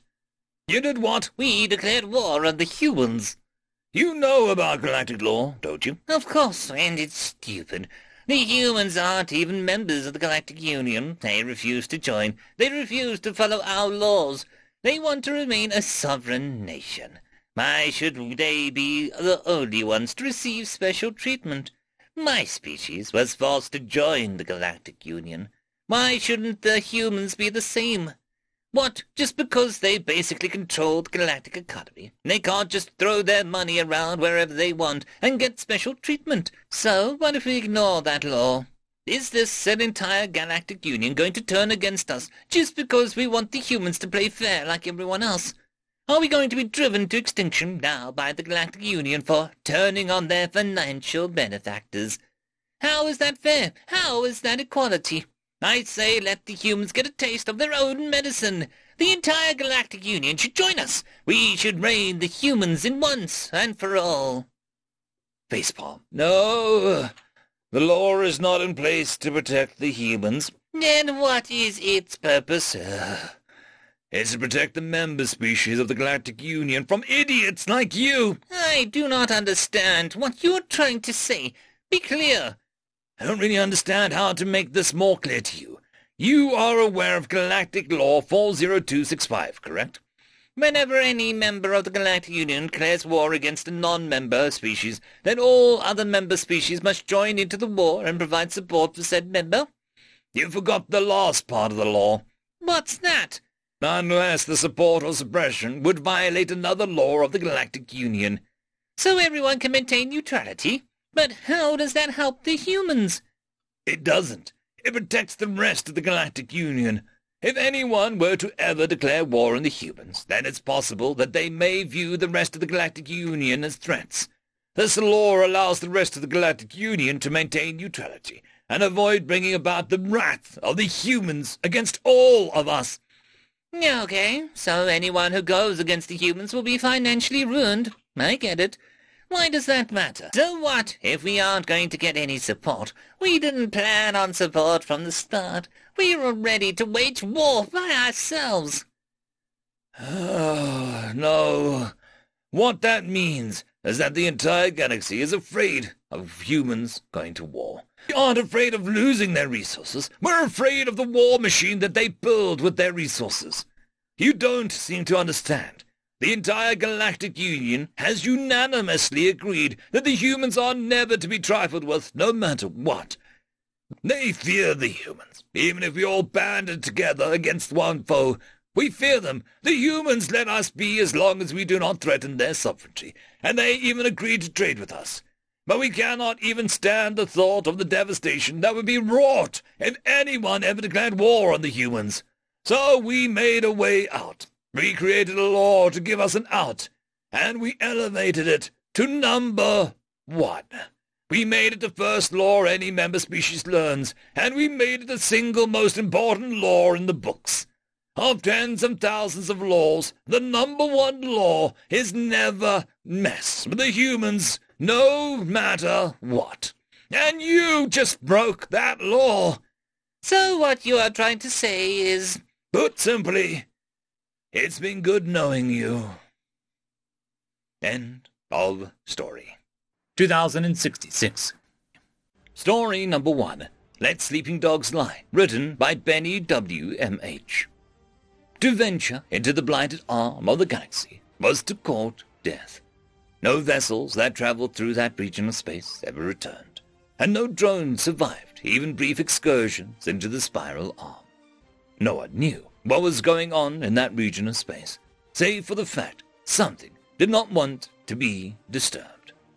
For thousands of cycles, no one had dared near the blighted arm's borders, such as they were clearly demarcated in the nav systems of every ship. The galaxy was plenty big enough for all civilizations to make their living in, and we were all content to leave whatever lived in the blighted arm well enough alone. Until, of course, a young race joined us amongst the stars. It had too many cycles since the new race had made a leap to FDL, so we greeted these new friends with much fanfare. We invited them to join us at the table of races. We made space for an embassy for them at the galactic core, and we fully embraced their attempts to integrate into the shared economy. This new race was industrious, friendly, and tolerant. They were a breath of fresh air in galactic affairs that had become just a little too predictable. What we soon found out was that this race was also adventurous. Even before they left their planet, these bipeds had been prodigious wanderers of their world. A strong urge to explore and seek out the unknown had embedded itself in the species' collective psyche, and the discovery of FTL travel pushed that desire into overdrive. Looking back, perhaps we also played a part in the decision to explore the blighted arm. Our friendliness appeared to have convinced this new race that all intelligent life tended towards cooperation and amicability. When the young race learned about the enigma of the blighted arm, they set about trying to unravel the mysteries almost immediately. They heeded our advice initially and observed only from afar. However, they soon discovered what we already knew. The blighted arm did not return signals that originated from outside of it. What we could see was darkness where stars should be, and silence where life should have been found otherwise. Industrious energy becomes misguided enthusiasm when not guided by the right motivations. The bipeds, in their quest to learn more about what has happened within the arm, started building expeditionary fleets to explore the unknown region of space. Their rationale was simple. If no one was willing to try and colonize the spiral arm, then anything they found there would belong to the first race to plant a flag. We tried to talk them out of it, of course. We even gave them full access to the old records of other races trying to enter the arm. But they were not to be dissuaded. They had already pored over all the scant information we had, and one record in particular had caught their attention. It was the earliest known account of the contact with the blighted arm, and the record was millions of cycles old. It had been reformatted and rewritten through countless different information storage mediums and hundreds of different languages, so its contents was now regarded as more myth than historical truth. The record recounted a galaxy-spanning conflict, one in which one race stood against many. The war ended with the death spiral of many races of the galaxy, their ruins and technology left behind forming the basis of our technology today, and what we call the myth of the precursors. Of the one race, however, nothing was mentioned beyond that it retreated back into the spiral arm of the galaxy from whence it came. That region of space we call today the Blighted Arm. The young bipeds themselves, a denizen of the galactic arm, reasoned that whatever mythical race now resided within the Blighted Arm must descend from that mysterious race from eons ago. The galaxy was now a very different place, filled with very different people. If contact could be made with that mysterious race, so much of our shared history could be gained. The first few fleets that ventured into the Arm met a predictable end. Contact was lost soon after the ships exited FTL within the Arm, and no attempt to retrieve the lost ships ever met with success. Then, the explorers did something that had never occurred to us. They started their expeditions with declarations of friendship before any fleet exited FTL. They sent an armada of drones proclaiming peaceful intentions and offers of friendship in every linguistic and mathematical variation possible. It was not long before they achieved a success. Their fleets were not only not destroyed, but they were allowed to transit information back out of the Arm unmolested. We had suddenly gained vision into a region of space that had been opaque for us for our collective memories, and we looked upon a nightmare.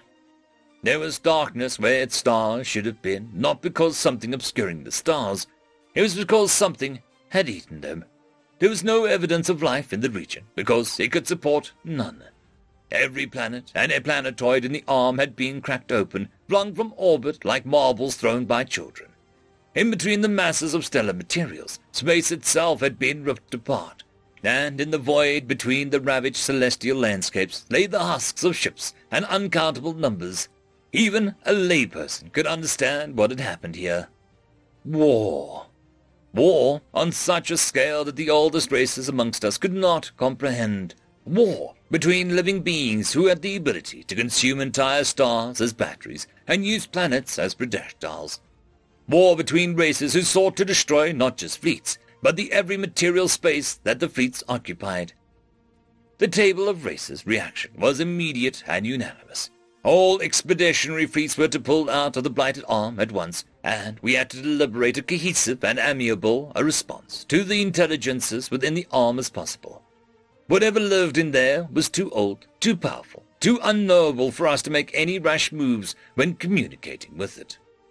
Unfortunately, an errant captain from one of the biped ships decided that staking a claim to the mineral-dense asteroid was his prerogative. The moment the flag entered the dusty surface of the rock, all communications with ships within the Arm ceased. Our vision was cut, though not completely. Massive fluctuations of energy were detected all across the Blighted Arm. Power generated beyond what we were capable of harnessing in totality. We had awoken something within the Arm. We had violated our welcome into its home. Only one glimpse of information was ever recovered from the fleets that attempted the expedition.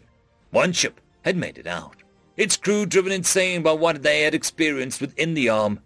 There was nothing to be learned from the crew, but on one of their star charts was marked a star system far out in the spiral arm of the Blight. Other than the coordinates of the system, there was no other data about what was found, except for one line of text translated into almost every language known in the galaxy. So, here there be dragons. End of story. Story number 2. Humanity United, written by Totally a Ninja. Humanity United is a phrase many thought impossible. Most laugh at the notion, as humanity was most divided of any race across the known cosmos. Their first contact was sprayed as different factions vied for the position, eventually resulting in an unprecedented several first contacts with the different factions of humans. Their very arrival into the galactic foray was due to the race between several factions to expand. A faction for every possible reason, every culture, belief, and cause. The only thing keeping the peace was the Galaxia Humanity Proclamation, created with oversight from the Galactic Council. For the universe was a wide, all life should be allowed to let live. A long and boring document summarized as simply, do what you wish with your own corner, space is big enough for all of us, harass another, and the rest will crush you. This simple policy that is held true. When bigots of all fashions eventually built up enough numbers, they would be routinely crushed, and the rest of humanity would move on. Some claimed this humanity united. Others would say that its best truce and worst a fluke. Life across the galaxy continued on. Treaties and organizations were created and lost by the cycle. It was rare to go a day without some incidents between two human factions. For every species and culture, there was a human that would align with them. The warrior races of varying morality could always find a match worth fighting amongst the humans. From those who fought to the death for honor to those who simply wished to test their mettle and hone their blades with the like-minded. The political factions were crushed to the wayside as humanity had a faction for both sides of every topic. Galactic conventions and meetings were often a screaming match between humans representing one another. Debates and policies were challenged and tested by the day. Those that failed were tossed aside, and the Galactic Council's efficacy improved greatly. The merchants were filled with glee as every faction needed or desired different things. Whole markets developed just to handle human trade. Some companies gaining enough influence to rival nations. Goods of all kinds were needed everywhere. Restrictions provided opportunity to a clever and daring. They weren't united, and everyone was happy about it. Until one day, a broadcast was heard on all networks. A few simple lines, and the entirety of humanity rose in unison, the greatest movement of sentient life in centuries. Soul is lost. I repeat, soul is gone. It has been a nova sparked. Pluto Junction, Persephone's garden, bids humanity goodbye. The message continues in static, as a live broadcast gets the message out before they faded. No other message was received. Presumably, the nuclear fission frayed any earlier attempts. Humanity moved en masse. Human-ran ships abandoned their original purpose and made for Sol instantly. Mutinies, hijacking, and hitchhiking occurred everywhere to acquire a ship. Enemies laid down their weapons of choice, boarded ships together, and sat in silence for the journey. The loss of a cradle system was always devastating. Whilst not all cared for it, they all understood the significance. A few chose to stay where they were and ignored the migration, but they were all in mourning. They were eventually found surrounding the last known position of the system. The entire region littered with fresh asteroid fields, slowly beginning to enter a stable orbit. Their star too small to condense into a black hole. The mourning lasted a year in human time, from the moment the message was received to the exact time a year later. They were solemn and silent, rarely interacting with any other than human. It was sobering to see, to say the least. Humanity united. Mourning. When the year ended, the day was declared a cultural holiday. Remembrance Day, it was called. A meeting was requested by human representatives. Many was curious to what they would finally say after such a period. We expected to see a solemn and pained expression. We were ready to comfort and appease them. We hoped to go back to what we were used to, however slow the progress would have been. We prepared for an entire year. Humanity greeted us with vengeance in their eyes. They had done their own preparations. They moved on from the first 3 sentences. They now focused on the 4th. Humanity united in wrath and bloody vengeance. It didn't take long to find the perpetrators. A united humanity had the resources of all the factions pooled, their skills, perspectives, and connections all pushed towards one goal. Allies showed up before words were asked. Favors were called in. The rest stood out of the way. Humanity united and wiped the perpetrators off the cosmos. There were some who eventually called for mercy. They were ignored. Humanity united was terrifying. Humanity eventually returned to what they knew them as, splintered and diverse. But we remembered what they were like when they were one. Every year, we remembered as every human took a moment or the whole day to mourn. We hoped that we would never again see humanity united. End of story. 2067. Human Games, written by You Sure I'm Not a Robot. The Galactic Database was boring, deliberately so. Endless dry statistics, endless animations and walkthroughs. By the time he had left his first clutch, he was ready to leave all the basics to AI and concentrate on getting better at asking the right questions. Today was different, as he waited to add an entirely new database. The human contingency had refused to share their files for what they claimed to be hardware, software, and security incompatibility. They had tried to demand that everyone else change, that millions of worlds should convert to their standards. They had conjured up imaginary monsters and fantastical disasters. Strange creatures known as worms, or worse, hackers, would arise from the dark and wreak, steal, and burn all data. The galactic community had laughed at them, but the humans had doubled down and rendered all traffic one way under severe criminal and trade sanctions. Then they built a beautiful and free stations that simply absorbed galactic data from their population and burned every line of code trying to leave. Today would be the test. After nearly a lifetime in discussion, the humans had proposed a test, a demonstration that they were telling no lies. That data could and would be weaponized against the reluctant community. They volunteered to fund the control, a nexus of two systems. They refused to build it, stating that all data would become invalid if touched by human hands. They refused to even discover the location, only insisting that it was in the main networks and that it had firewalls that could be physically destroyed the moment the experiment exceeds its parameters. The human government refused to comment on the expected duration of the experiment, but their bookies and gambling houses were only bickering about which fraction of a second it would take. He was now sitting in the most important chair the tech world had ever seen. He would turn on the networks, the finest emulator that his entire profession could develop. They had cloned and anonymized data from thousands of worlds and run them seamlessly together. One look at the data, and you would be convinced that you were looking at a major planet, the hub of a quadrant's trade and science. A second look would have you wondering if the universe that they were all lived in sat on some bureaucrat's desk in some unknown dimension. The human government has announced it is standing down all official network systems.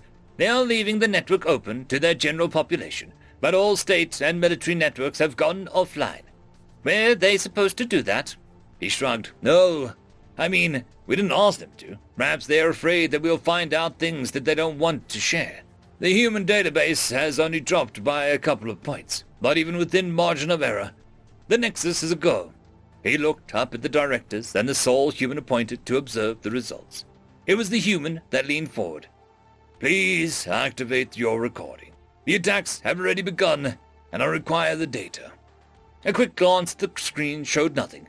The Nexus is not open yet. Attack is impossible. The human grunted and swore slothfully. My blessed friend, now that they know where it is, they'll have found out who built it and persuaded them to surrender or just stolen their credentials. They're already in, and you just haven't seen them yet. It's our worst-case scenario, and 40 years of us telling you differently hasn't changed a damn thing. Earth says to open the Nexus when ready. A light on his dashboard turned green, with little ceremony. He began cutting through the authorizations required until finally he was faced with the question, do you wish to proceed? He prayed to the rubber duck of his profession and said yes. The network flashed on the screens as two data systems met and translated each other. As a half-cooked algorithms met half-baked hardware, it was clear which side was winning, but the green Earth systems adapted to overcome all resistance, and the Nexus began spitting out thousands of terabytes of data in all directions. He fumbled with the protocol to close the firewalls, but his system refused to acknowledge him. The doors had been pried off, and the galaxy lay helpless as the human data stream poured from the Nexus. All systems rebooting. Admin control removed. Admin now HFI/warned you. Nexus is now designated Pornhub Central/Brave New Worlds. New directories are available. Pancakes and furries for you. The human seemed amused and shook his head as he entered the code into his comms. Deep in the server farm that supported the experiment, an EMP field ripped out and crushed the machines. Nexus died in the blink of an eye. Everything in the command center also died a sudden death until the local systems were repaired and linked up. Nexus was gone. Don't know if this is helpful, but all official human sites are back up and running. Data bleed is minimal. Looks like whatever the fact just happened is contained and over. Hello? Are you still there? The humans seemed relaxed, as the disgruntled Xenos of the community were obliged to attend what was called a post-mortem. The translation didn't add to the joy of the event. One of the directors attacked first. You lied! You knew where our system was and planted a damn bomb in it! The experiment is invalid! The human poured himself a coffee and looked around. There was no bomb. Some of our more enterprising idiots met one of your more gullible of your contractors. They stole the designs for the server farm from us and sold them to you. It included an EMP bomb that relied on, he checked his notes, 19 different systems all running on full power at the same time. That would never happen in testing, so we knew that it was for today. We took control of it and locked out anyone else. The Xenos were all shouting together at that point, so he held up his hand. Please! The ones that sold the design to you also came to us, and we paid them to a not inconsiderable sum, and then employed them. We quarantined the information and deemed it an accurate reflection of the test. He looked around, the purpose of which was, if you will take a moment to recall, to see if your systems were as secure as you thought, that it could withstand a simple connection to our data space. He opened up a new screen. Let us watch what actually happened. That is the phishing attacks before the Nexus opened. You missed most of them because it never occurred to you to monitor the traffic. We did. As soon as the official human sites had left the gateway, unguarded and flooded of data had begun spitting out in all directions. The location was discovered and a pipeline formed. The inert Nexus was surrounded by code, some malicious and some just curious. The human paused the display. This is where they raided your contractors and stuff. That obviously worked since this happened. He resumed the playback. The Nexus activated and was immediately swamped by credentials downloaded that stank of pathetic security and took control of the firewalls. Other programs began grabbing all of the data they could and sending it home. Huge data swaps peaked and the burst transit to new targets. Then it crashed. The humans pointed at the sudden stop. That's when I blew your servers. It was far too late to solve anything with software. A hard burn was required, and I personally would never even risk using one of those servers again. On Earth, if this had happened, we would drag them outside and physically destroy every single component. If it wasn't necessary, we would strip our workforce to their socks and jocks and give them hammers to do it. This is such a case. It was a much more somber meeting 10 days later, when the full damage had been accessed. The humans remained unchanged, but the Xenos looked older, as if, impossible, more unhappy. Some of our governments have declared this an act of war. We prefer to believe that you acted in good faith. Something I dearly hope to be true. And I must add that you are effectively speaking as a witness for the defense right now. There are those that invested heavily in our success and are now reaping the rewards of failure. The human stood and gave the meeting a swift bow. I will start then. At the beginning, our space exploration has always been controlled by our central powers. They may have been awkward, conniving, and at odds, but they were not malicious. When our early fleet met you and discovered your entirely open network, we were amazed, delighted even. We thought you a collection of idealists, free with your data, and glad to share. Imagine our surprise when we found out that you thought it was hidden, that it was encrypted even. My God, how children's toys are more seriously protected. We locked your system down hard on our side. We imposed horrific penalties on anyone that dared to connect to them. Our people thought that we were hiding monsters, and we couldn't explain that they were protecting innocents. If we explained how basic your systems were, then you would have been destroyed. We allowed them to believe that you were monsters instead. He took a sip of his water. Then we tried to warn you. We showed you our systems, and we proved it time and time again, but you wouldn't listen. Not until we suggested we fund the great boondoggle that was Nexus, a feeding frenzy of stuck-up xenotech charlatans selling you your own belief in the strength of your systems. You never even asked where all your good, ethical, and capable people went when they saw the wind change. We hired them. He pulled up the screen of grabs of the events. Within 4.8 seconds, you had lost any control of the Nexus. Even as you turned it on, it was working for us. I'm guessing you've still no idea how it happened, because the godless wonders that you employed to build it are busy blaming each other. We will furnish you with a full technical analysis, a real one." He nodded and moved to sit, but was interrupted by a stung chairman. "So this was where your government went, why your militaries all went dark, to coordinate this attack." The human raised his eyes to heaven and turned back to the committee. "You truly don't understand. This was a big deal for your peoples because you failed, but we had and have told our people nothing. They thought our funding for the Nexus was a water reclamation project on Mars. We shut down all of our servers so that we didn't accidentally respond to the attacks and kill them off. What happened to you is what happens every day to every system on my home world. You didn't even make the news cycle. This was not coordinated. This is just the shit that happens when you open up your system to our public." The committee seemed to mumble to itself before arriving at a conclusion. "We will await the analysis before judgment." The chairman seemed to hesitate for a moment, but he added, "Please, I now believe every word that you have spoken to have been true, but the loss of the Nexus. If not for your government or military, then who? Who attacked us?" The human turned off his microphone and grimaced. "No one and everyone. Gamers seeking out new networks, influencers seeking out a new gimmick, bored tech staff, teenagers with a god complex. This is all a game to them. Hide and seek, crossword, sudoku, chess and poker all rolled into one. Human games." He seemed depressed for the moment. "Don't worry. Now firewalls are back up. Some malware might have made it through to the Nexus, but we are training your people since you didn't. Good night." End of story. 2068. Story number 1. Minor Reflex Improvements, written by Dark Prince 010. For the third time, Jaina dropped the pebble, weaving her hand effortlessly in circles around it as it slowly fell. If it wasn't for the distorted and slowed sounds, the mild thrumming bass throb in the back of her mind, it was almost like being in a microgravity. She felt the metal ridge under the nape of her neck, still sore from the implantation procedure, and felt an increasingly familiar reflex of slowing effect as she watched the raindrop fall off the edge of the roof corner in the training field. Then she realized the low groaning noises were actually the words of her companion attempting to get her attention. She released the effect, and the words flooded back into accented but understandable English as the alien grumbled excitedly. "And so, while Terran frailty means that increased reflex speed is only in the range of 15 times increased perception processing, your reaction speed is on the order of 1/50th of a click per second, which means that it should offer a modest survivability increase on the edge in hand-to-hand combat against the Liminar."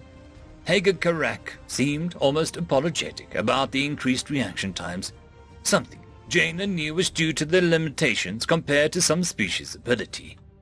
Terran seemed to occupy a jack-of-all-trades, master-of-none role on the scale of how the implements could be used. Some species, like the dreaded Liminar, had faster reflexes thanks to complex interwoven networks of tendons and twitch-speed muscles, but slow enough cognition increases that the benefit was marginal. Others, like Hagakaruk's species, Urumgarians, had cognition benefits that rivaled supercomputer cognition speeds, but unwillingly stubborn biological limitations that meant that the minds were racing while the flesh struggled to keep even a fraction of the pace. Jaina was still beaming, but something about Hagakaruk's comment sparked an ember of defiance, and looked around. Her eyes fell on a particular tool off to one side of the training ground, piled up with other assorted equipment. "Hey, Hagakarak, is it okay if I try some training with that fusion welder?" The alien sighed, the sound thunderous, thanks to the multiple sets of redundant lungs. "I swear on my egg sack that you Terrans are endlessly amused by those welders. It's a simple tool, hardly as effective as a monofilament blade. And I fail to see why your interest in this electromagnetic field properties carries so much fascination for seemingly your entire species." She shrugged, walking over to grab the stubby handle, before flipping it around and igniting the welder with a hissing hum. A meter-long blade of vibrant blue energy sprang to life from the handle, fading quickly at the tip. and it buzzed with a faint smell of ozone as she gently waved it. No clue, Hags. Guess a weapon that looks like this can deflect plasma charges in midair holds a bit of a long-standing cultural fascination, as it were. The elephantine alien just huffed again. But we have energy shielding, even if the recharge rate is lower. I'd much rather have complete protection against a stray shot or two, rather than try and rely on a sliver of ironclad protection. Your fascination with toys isn't exactly a credit to your species. The last comment was made offhand, but Jaina stiffened, her hand gripping the welder in a simmering frustration. Watching another trainee dodge the stun bolts of one of the combat drones, she engaged the reflex enhancer and watched with a smile before snapping back to real time. Almost casually, she said, Agakaruk, throw some combat drones at me. Training pad number 3, if you don't mind. He sputtered, gesturing with all 3 arms on one side at the empty pad. Jaina, friend, you'll be defenseless. The reflex enhancer is good, but raw Terran reflex speed means that you won't last more than a second or two. Even the other cadet in training was rode behind some strategically placed barrels and chest-high wall as he traded fire with the drone. Jaina just smiled. I know what I'm doing, she paused. There might be an odd request, but can I request the drone's fire be linked to the tempo of a classic Terran song I want to put on speaker? The alien shrugged, a very expressive gesture with 3 pairs of shoulders, but smiled. Well, I've heard your human waltzes, so I can't see harm in giving you a bit of a handicap if you insist on this ridiculous demonstration. She nodded, hiding a grin as she stepped over to the training pad's control console. Plugging in the transfer chip from a pocket comm, she transferred over the audio file, and Hagakaruk stepped forward to perform a few keystrokes and prepare the drones. As he finished, the indicator for the number of drones appeared. Jaina interjected, reaching her hand to cut his motion towards commence button and instead smashing the increase button until the alien script read that a dozen drones were ready to be deployed. Karuk scoffed incredulously. Jaina, there's a nearby transitway with plenty of trucks to run you over if you want to take a long nap, followed by a full body bruise. She just tapped the commence button and strode into the center of the pad. As the drones deployed and the countdown began, Jaina turned back to her companion. Hey, Hagakaruk, did I ever tell you what was my favorite game holo as a kid? Off of the old Best of the 21st Century collection? He shook his head. It was an oldie, but a goodie. They called it Beat Saber. And the rapid-fire staccato of an electric guitar flared to life, notes faster and more discordant than any Hagagarak had seen before. 7 minutes later, the song ended. A cheer sprang up from the crowds of cadets, trainers, and passerbys that had stopped to watch, growing in volume from the level it had begun as halfway through the song. Jaina stepped over the 3 drones that had been destroyed from the sheer number of stun bolts that they had received. The surface scorched with carbon burns and still crackling with limb-numbing static charge.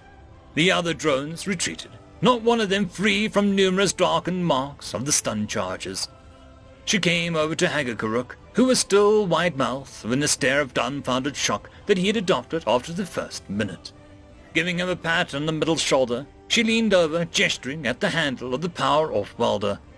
Gotta say, Hags, there's really just one big drawback I have with this whole setup. Maybe you could put in a request to the engineers on your end. He nodded, mouth still apart while he gaped. Does it come in red? End of story. Story number 2. The Great Inventors, written by Ori L117. The Great Inventors. That is what the humans are called ever since they reached out into the stars. Standard Grand Pact protocol when meeting a new spacefaring species is to offer them a place within the Federation. The Grand Pact is at the bleeding edge of technology.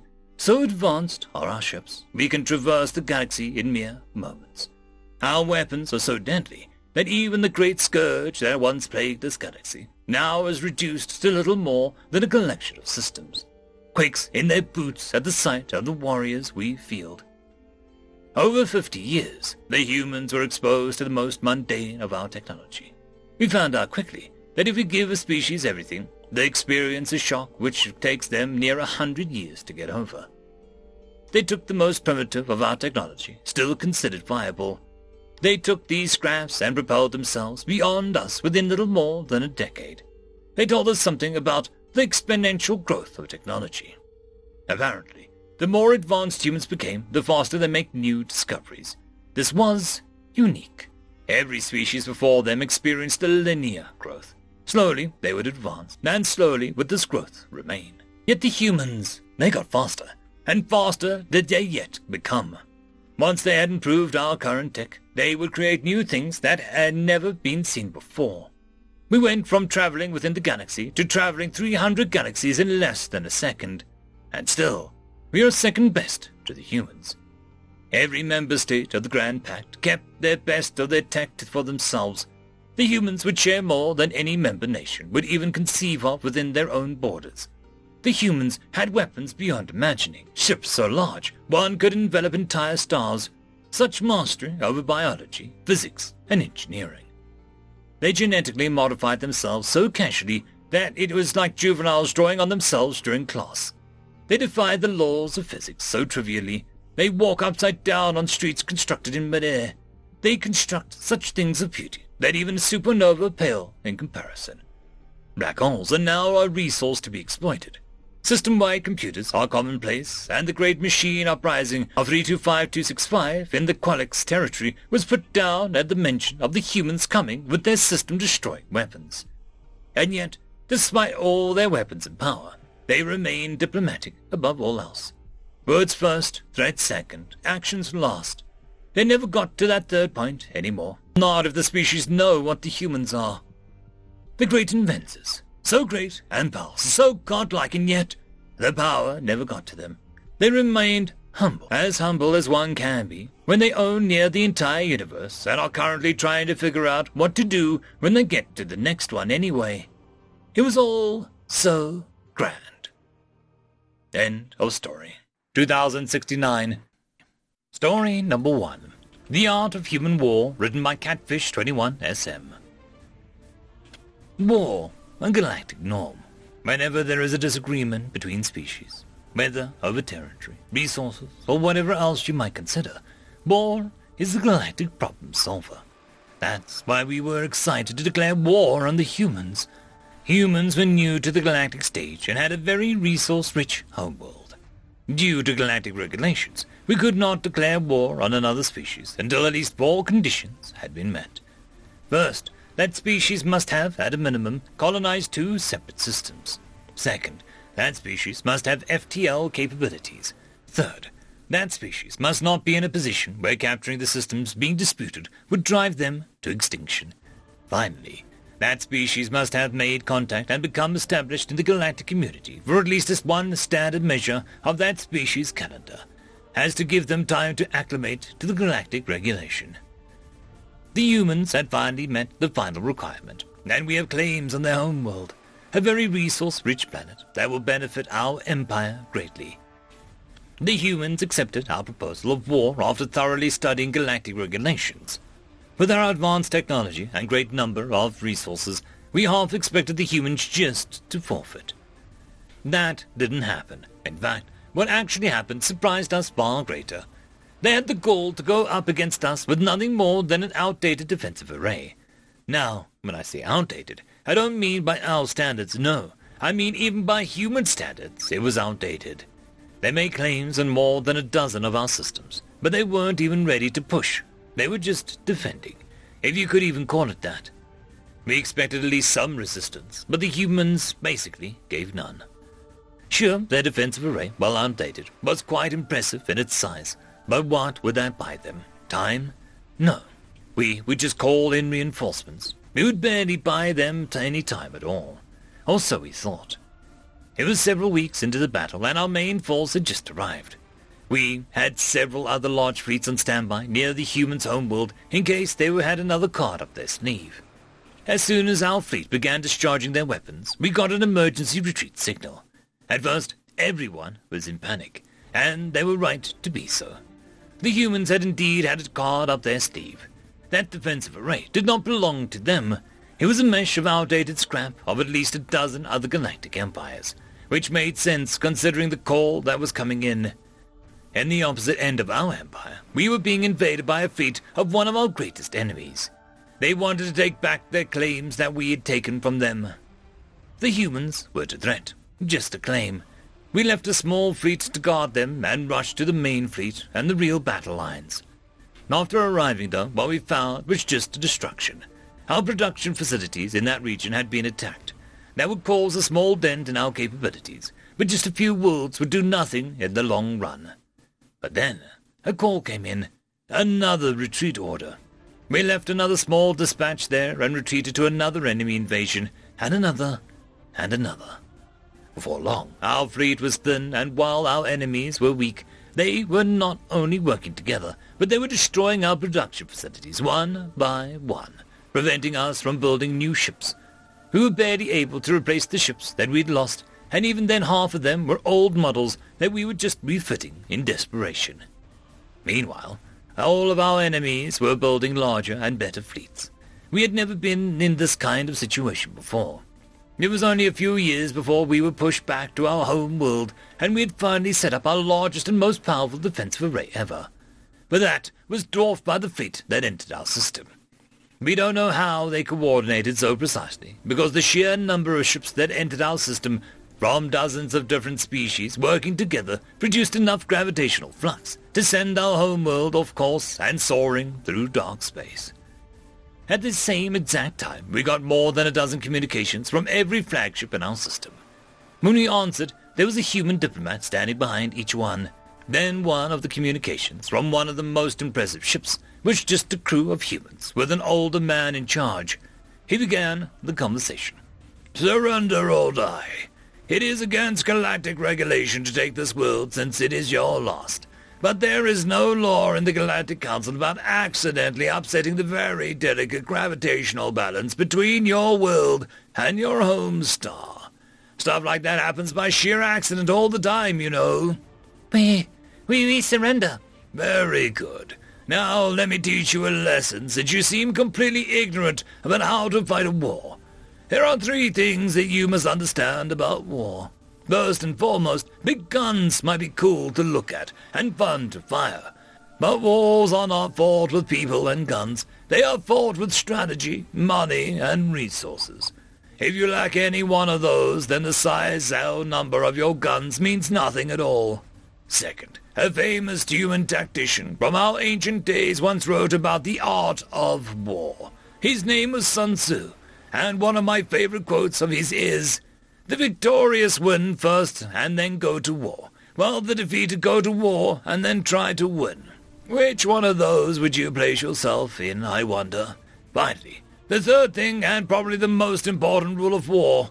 This book was written by one of our ancient writers thousands of years ago. If someone that we consider ancient knows more about war than your greatest tacticians, then where does that leave you?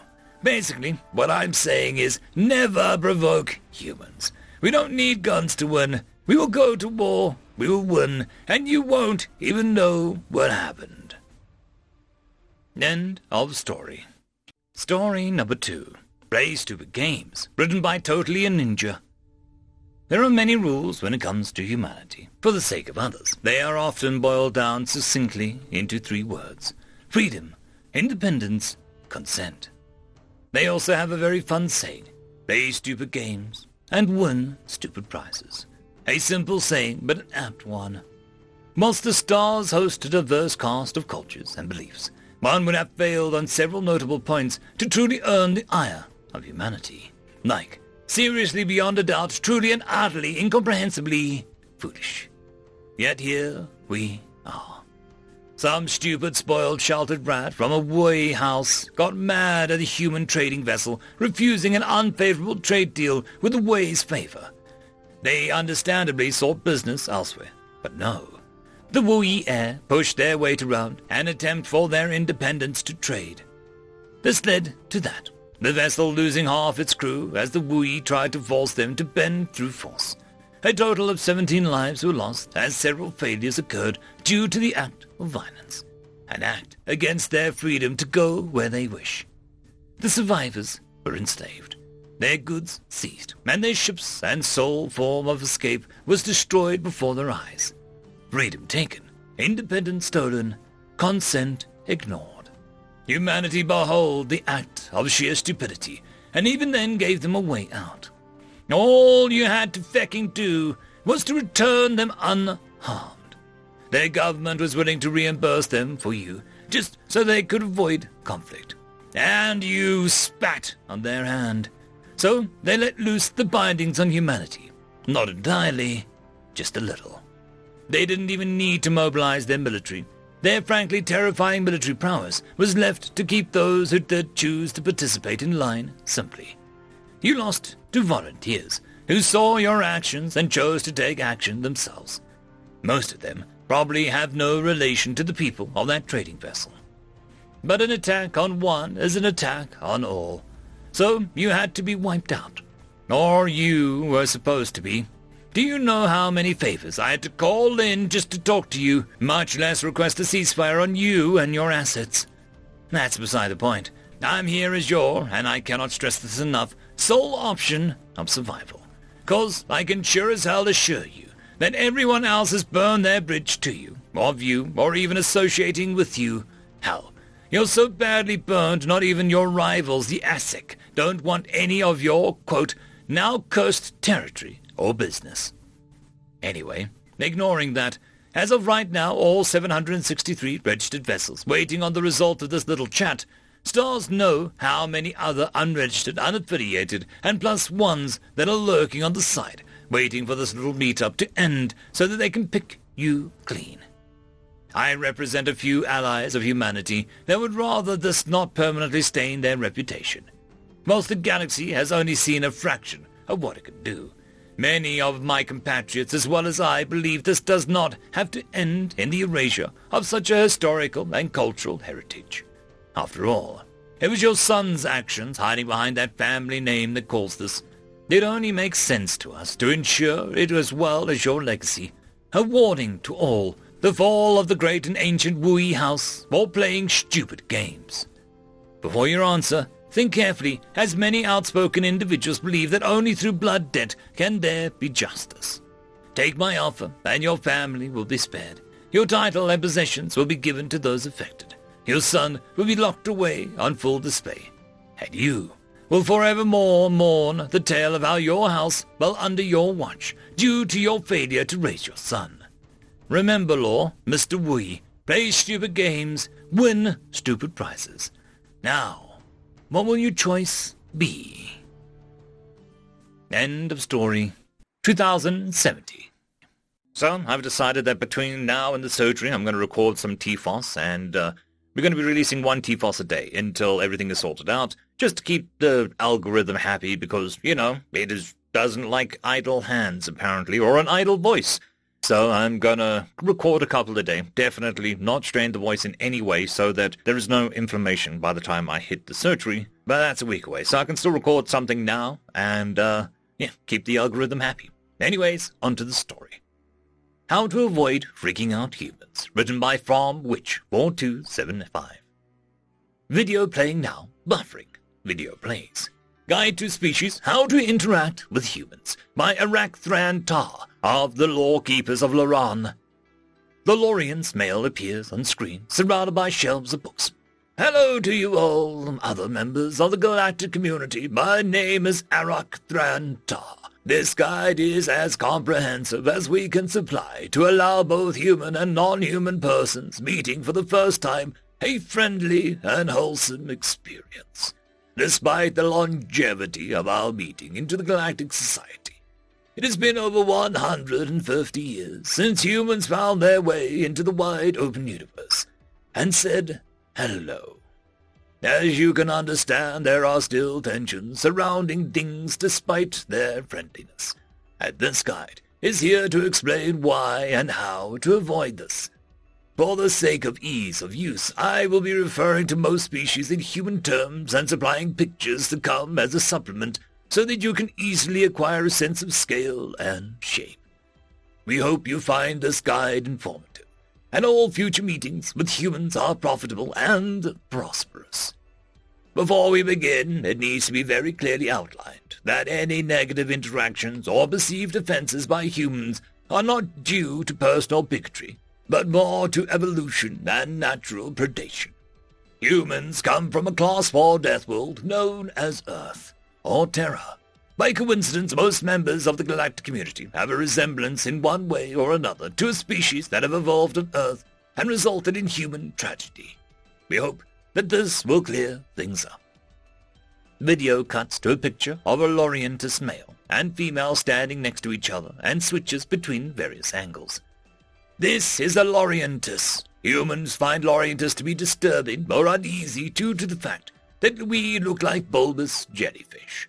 7 feet tall, soccer ball shaped, and generally tend to float, utilizing a sac full of plasmatized substance similar to helium. The screen changes to a picture of a Portuguese man of war. This is a jellyfish from the native human world of Terra. Do not confuse us. Jellyfish on Terra are very much completely different and non-sentient, but these appear in thousands of different species through the Earth's oceans. Screen changes back to the Lorientus.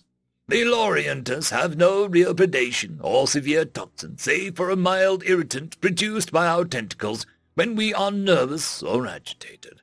Whereas the jellyfish, this species in particular, produces one of the most agonizingly painful stings known to humans. Video changes to show a human male volunteering to get stung by a man of war in order to test new medications. The video is genuinely distressing to watch as the young man begins to convulse and scream uncontrollably as various creams are put onto the affected area. The screen cuts abruptly. As you can see, humans are naturally wary of jellyfish due to the need for the species to carry an extremely potent neurotoxin in order to incapacitate its prey due to the size and mobility. Do not use your tentacles to greet a human for the first time, and only engage in physical contact when prompted by a human. Stay as still as possible and attempt to tone your vocal appendages to a friendly or pleasant vocalization to calm them down. Or simply wear a hat, bracelets, or other items to dissuade their evolutionary responses. The Mantidians. Screen changes to a picture of a male and female Mantidian standing next to each other with various angles. The female is clearly much larger than the male. The Mantidians are an insectoid hive species that does not share a gestalt or hive consciousness. 8 feet tall females and 5 feet tall males with mandibles, a thin thorax, 2 short multi-clawed appendages, and 3 very large bulbous eyes on the football-shaped head. Screen changes to show a picture of a praying mantis. This is the earthbound insect species known as the praying mantis, an extremely destructive carnivorous insect that primarily functions as an ambush predator that can take down species of considerable strength in comparison.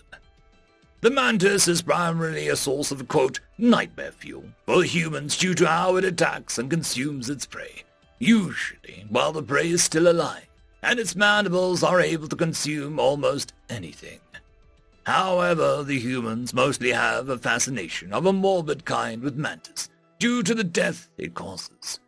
Mantidians are herbivores that evolved to fight against a carnivorous plant species, and the mantodian mouthparts are much simpler and less capable of causing damage, with front appendages having grown multiple claws to enable them to manipulate objects.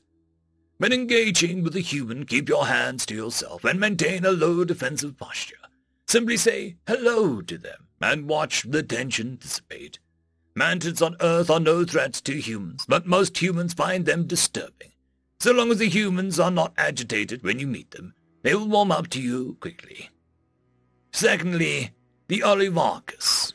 Screen changes to the sight of an Olivarchus, a male and female side by side in various angles, the male being much larger than the female. This is an Olivarchus, known to the humans as space spiders, an egg-laying arachnid species, 8 legs, 8 eyes, a large thorax that spins webs, but has no natural toxins, as their fangs and mouthparts are capable of consuming prey with ease. Social structure is one of an exceptional tight-knit community that focuses on nest building and juvenile care. Olivarchus will be the most peaceful species you will ever meet, and besides humans, they'll be the most friendly. Screen changes to a picture of various spiders from Earth, including the black widow, the Australian funnel web, and the Mexican redknee, the cobalt tarantula, and the common daddy-long-legs house spider. These are arachnids from the human homeworld.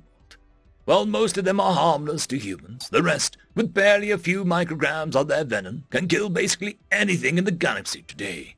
The spider known as the Australian funnel web has 40 different proteins in its venom and has been calculated to be the single most venomous insectoid in the galaxy. These creatures are extremely small, merely a 15th the size of an adolescent Olivarchus, and it is due to their size that they are required this potent venom. Humans are the only species capable of surviving a bite from the spider with the use of antivenom. Screen changes to a short video of the aftermath of a funnel web spider bite.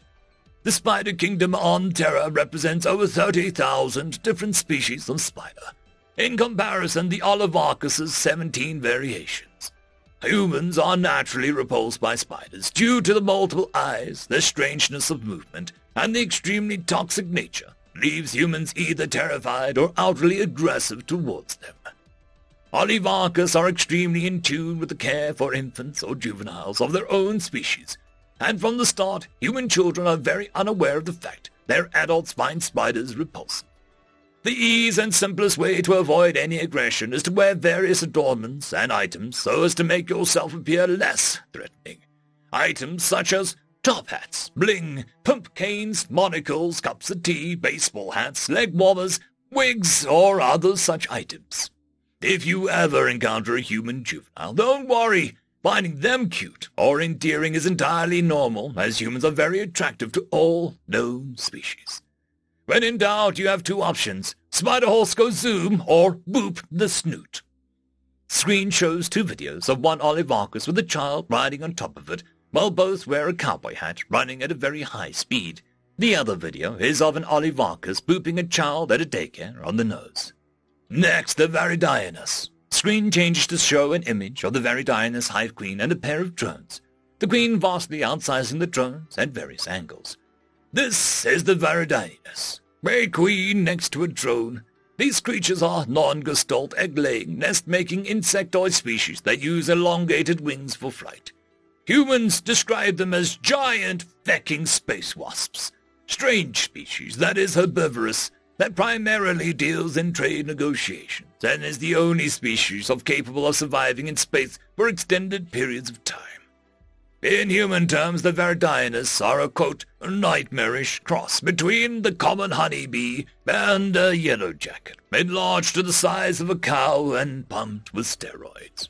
A species that developed ant swarm mentality but operates on a mostly individual level when out of the hive. Large wings and quadrupedal movement that make it smaller than others when mobile. When on its hind legs, a standard drone male or female can reach up to 5 feet high. Screen changes to the sight of several species of avian insectoid, including the yellowjacket and honeybee. This is the honey-producing bee on the right, and the American yellowjacket on the left. This is why humans are terrified of yellowjackets on their own home planet. Screen cuts to a video showing a yellowjacket swarm attacking a Terran teenager. The video cuts out again to show the aftermath of a human in serious condition in the hospital with his skin covered in hundreds of red blotches. Humans are naturally repulsed by the insectoid nature of their own species, and these creatures have an extremely potent and extremely painful sting that causes serious tissue and cell damage. Varidianus are, however, entirely herbivorous, with no stinger or toxin, and mostly just feed off nectar from their homeworld's enormous flowers. They are an extremely social species that prefers large crowds or close friends, and enjoy wasting time, much like the humans. An easy way to keep a human calm is to not fly around them. The buzzing noise from your wings can agitate them and force an evolutionary fight or flight response. Keep low to the ground and keep your head up. Wear your clan garb or other such textiles to show yourself as non-threatening, and before you know it, you and a group of humans will be getting drunk in a pub in no time. Finally, the Qatar. Screen change just showing side-by-side comparison of a brightly decorated female next to a dull male guitar from all angles. Humans describe them as abnormally large cross between a werewolf and a Komodo dragon, then given a lifetime membership to a gym. 7 feet tall carnivorous pursuit predators with 4-fingered claws, long elongated mouths, and long, scaly tails. Screen changes to show a picture of an artist's impression of a werewolf alongside a picture of an adult Komodo dragon. Werewolves are a fictional mythology developed by humans as a means to scare ancient peasants into submission and terrify children into eating their vegetables. Komodo dragons are a species of quadrupedal reptiles from Terra that still exist today. Werewolves in mythology are a species of human that by a horrible curse has transformed into a half-man, half-monster that kills anyone and everyone and eats their hearts, friend or foe. A Komodo dragon is a relatively peaceful, patient pursuit predator with an extremely evolved sense of smell and a mouthful of extremely potent symbiotic bacteria that kills its prey slowly. Both Komodo dragons are relatively peaceful creatures that humanity has attempted to keep around due to ecological recovery mandates, and the werewolf is a fiction used to scare idiots. The physical manifestation of a crossbreed between them is something humans find terrifying. A mixture of cultural and a general repulsion to reptiles has given a human more than just a short freak-out. The best way to dissuade them from perceiving a threat is simply to carry on as normal. Qatar wear textiles as they are endoskeletal and dissipate heat much like humans, and various forms of apparel, the most popular being the tuxedo, will allow humans to become comfortable in your presence with little interaction. Keep your posture straight and do not go into a defensive or aggressive posture, especially around juveniles, and be polite, shaking hands with a human during greeting when prompted. Screen cuts to a side-by-side comparison of 2 humans, 1 male and 1 female in basic uniform.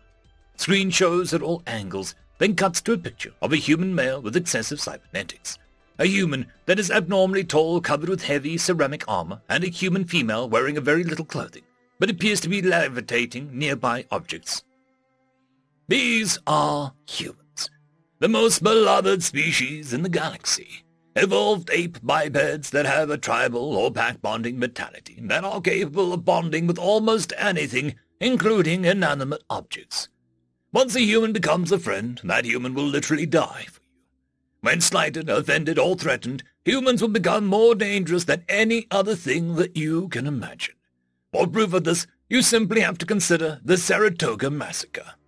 Screen cuts to show video of Terran Marines charging a separatist hive-world frontline defenses in a crushing victory. Another video shows a Terran fleet launching nukes at the Kar Istakan farm world. Another video shows a human and Qatar engaging in a barroom brawl, with the Qatar losing consciousness. The final video shows the last days of the Dakotha Imperium as a massive fleet of Terran vessels reject their surrender in favor of glassing the planet.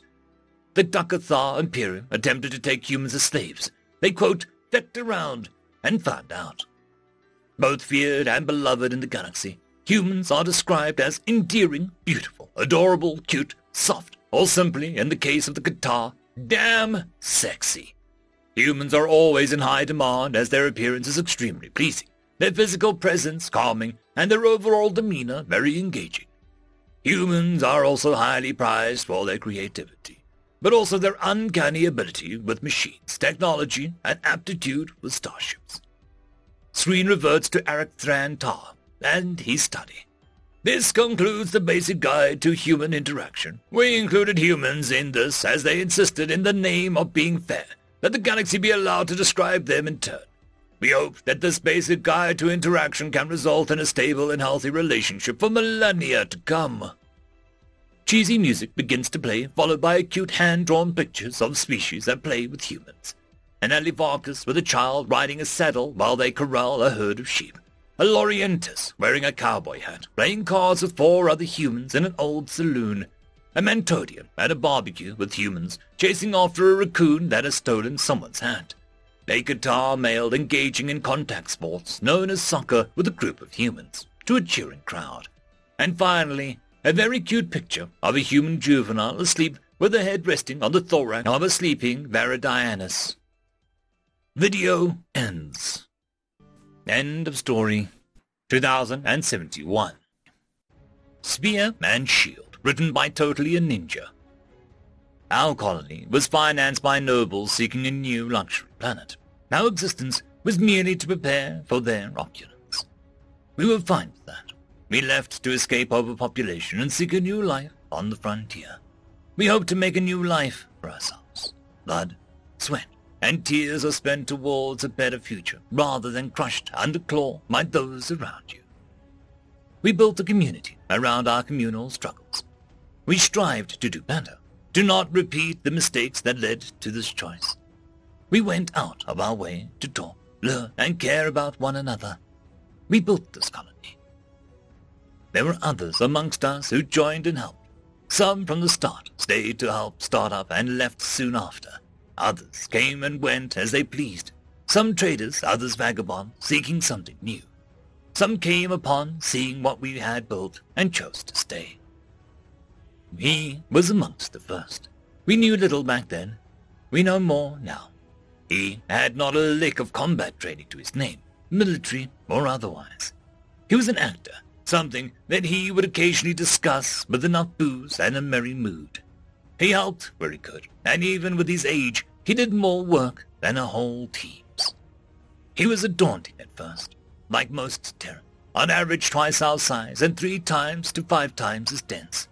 Nature and science honed to a T and then tossed across the cosmos with reckless abandon. We feared him some, but as we built our community, we realized that we had already begun to fail. As a group, we greeted him and thanked him for his help. Some of us quite literally quivering, and others are on standby to assist medically should the need arise. He greeted us with a polite smile and thanked us for the welcome. We slowly came to understand. He came here to find peace, away from the central systems. His more personal life only came during festivals. With enough booze and cheer in the air, he spoke freely of his daughter's death, his depression, and how he abandoned his career to come here and fade into obscurity. He carved his own place amongst us, and we welcomed him wholeheartedly. He was one of us, and that's all that mattered. Years went on, and our colony got bigger and better. We were led by a council of our own vote. Leaders of their division speak for their collective on topics and concerns that affect them, solving them together as a collective, leaning on one another in times of need.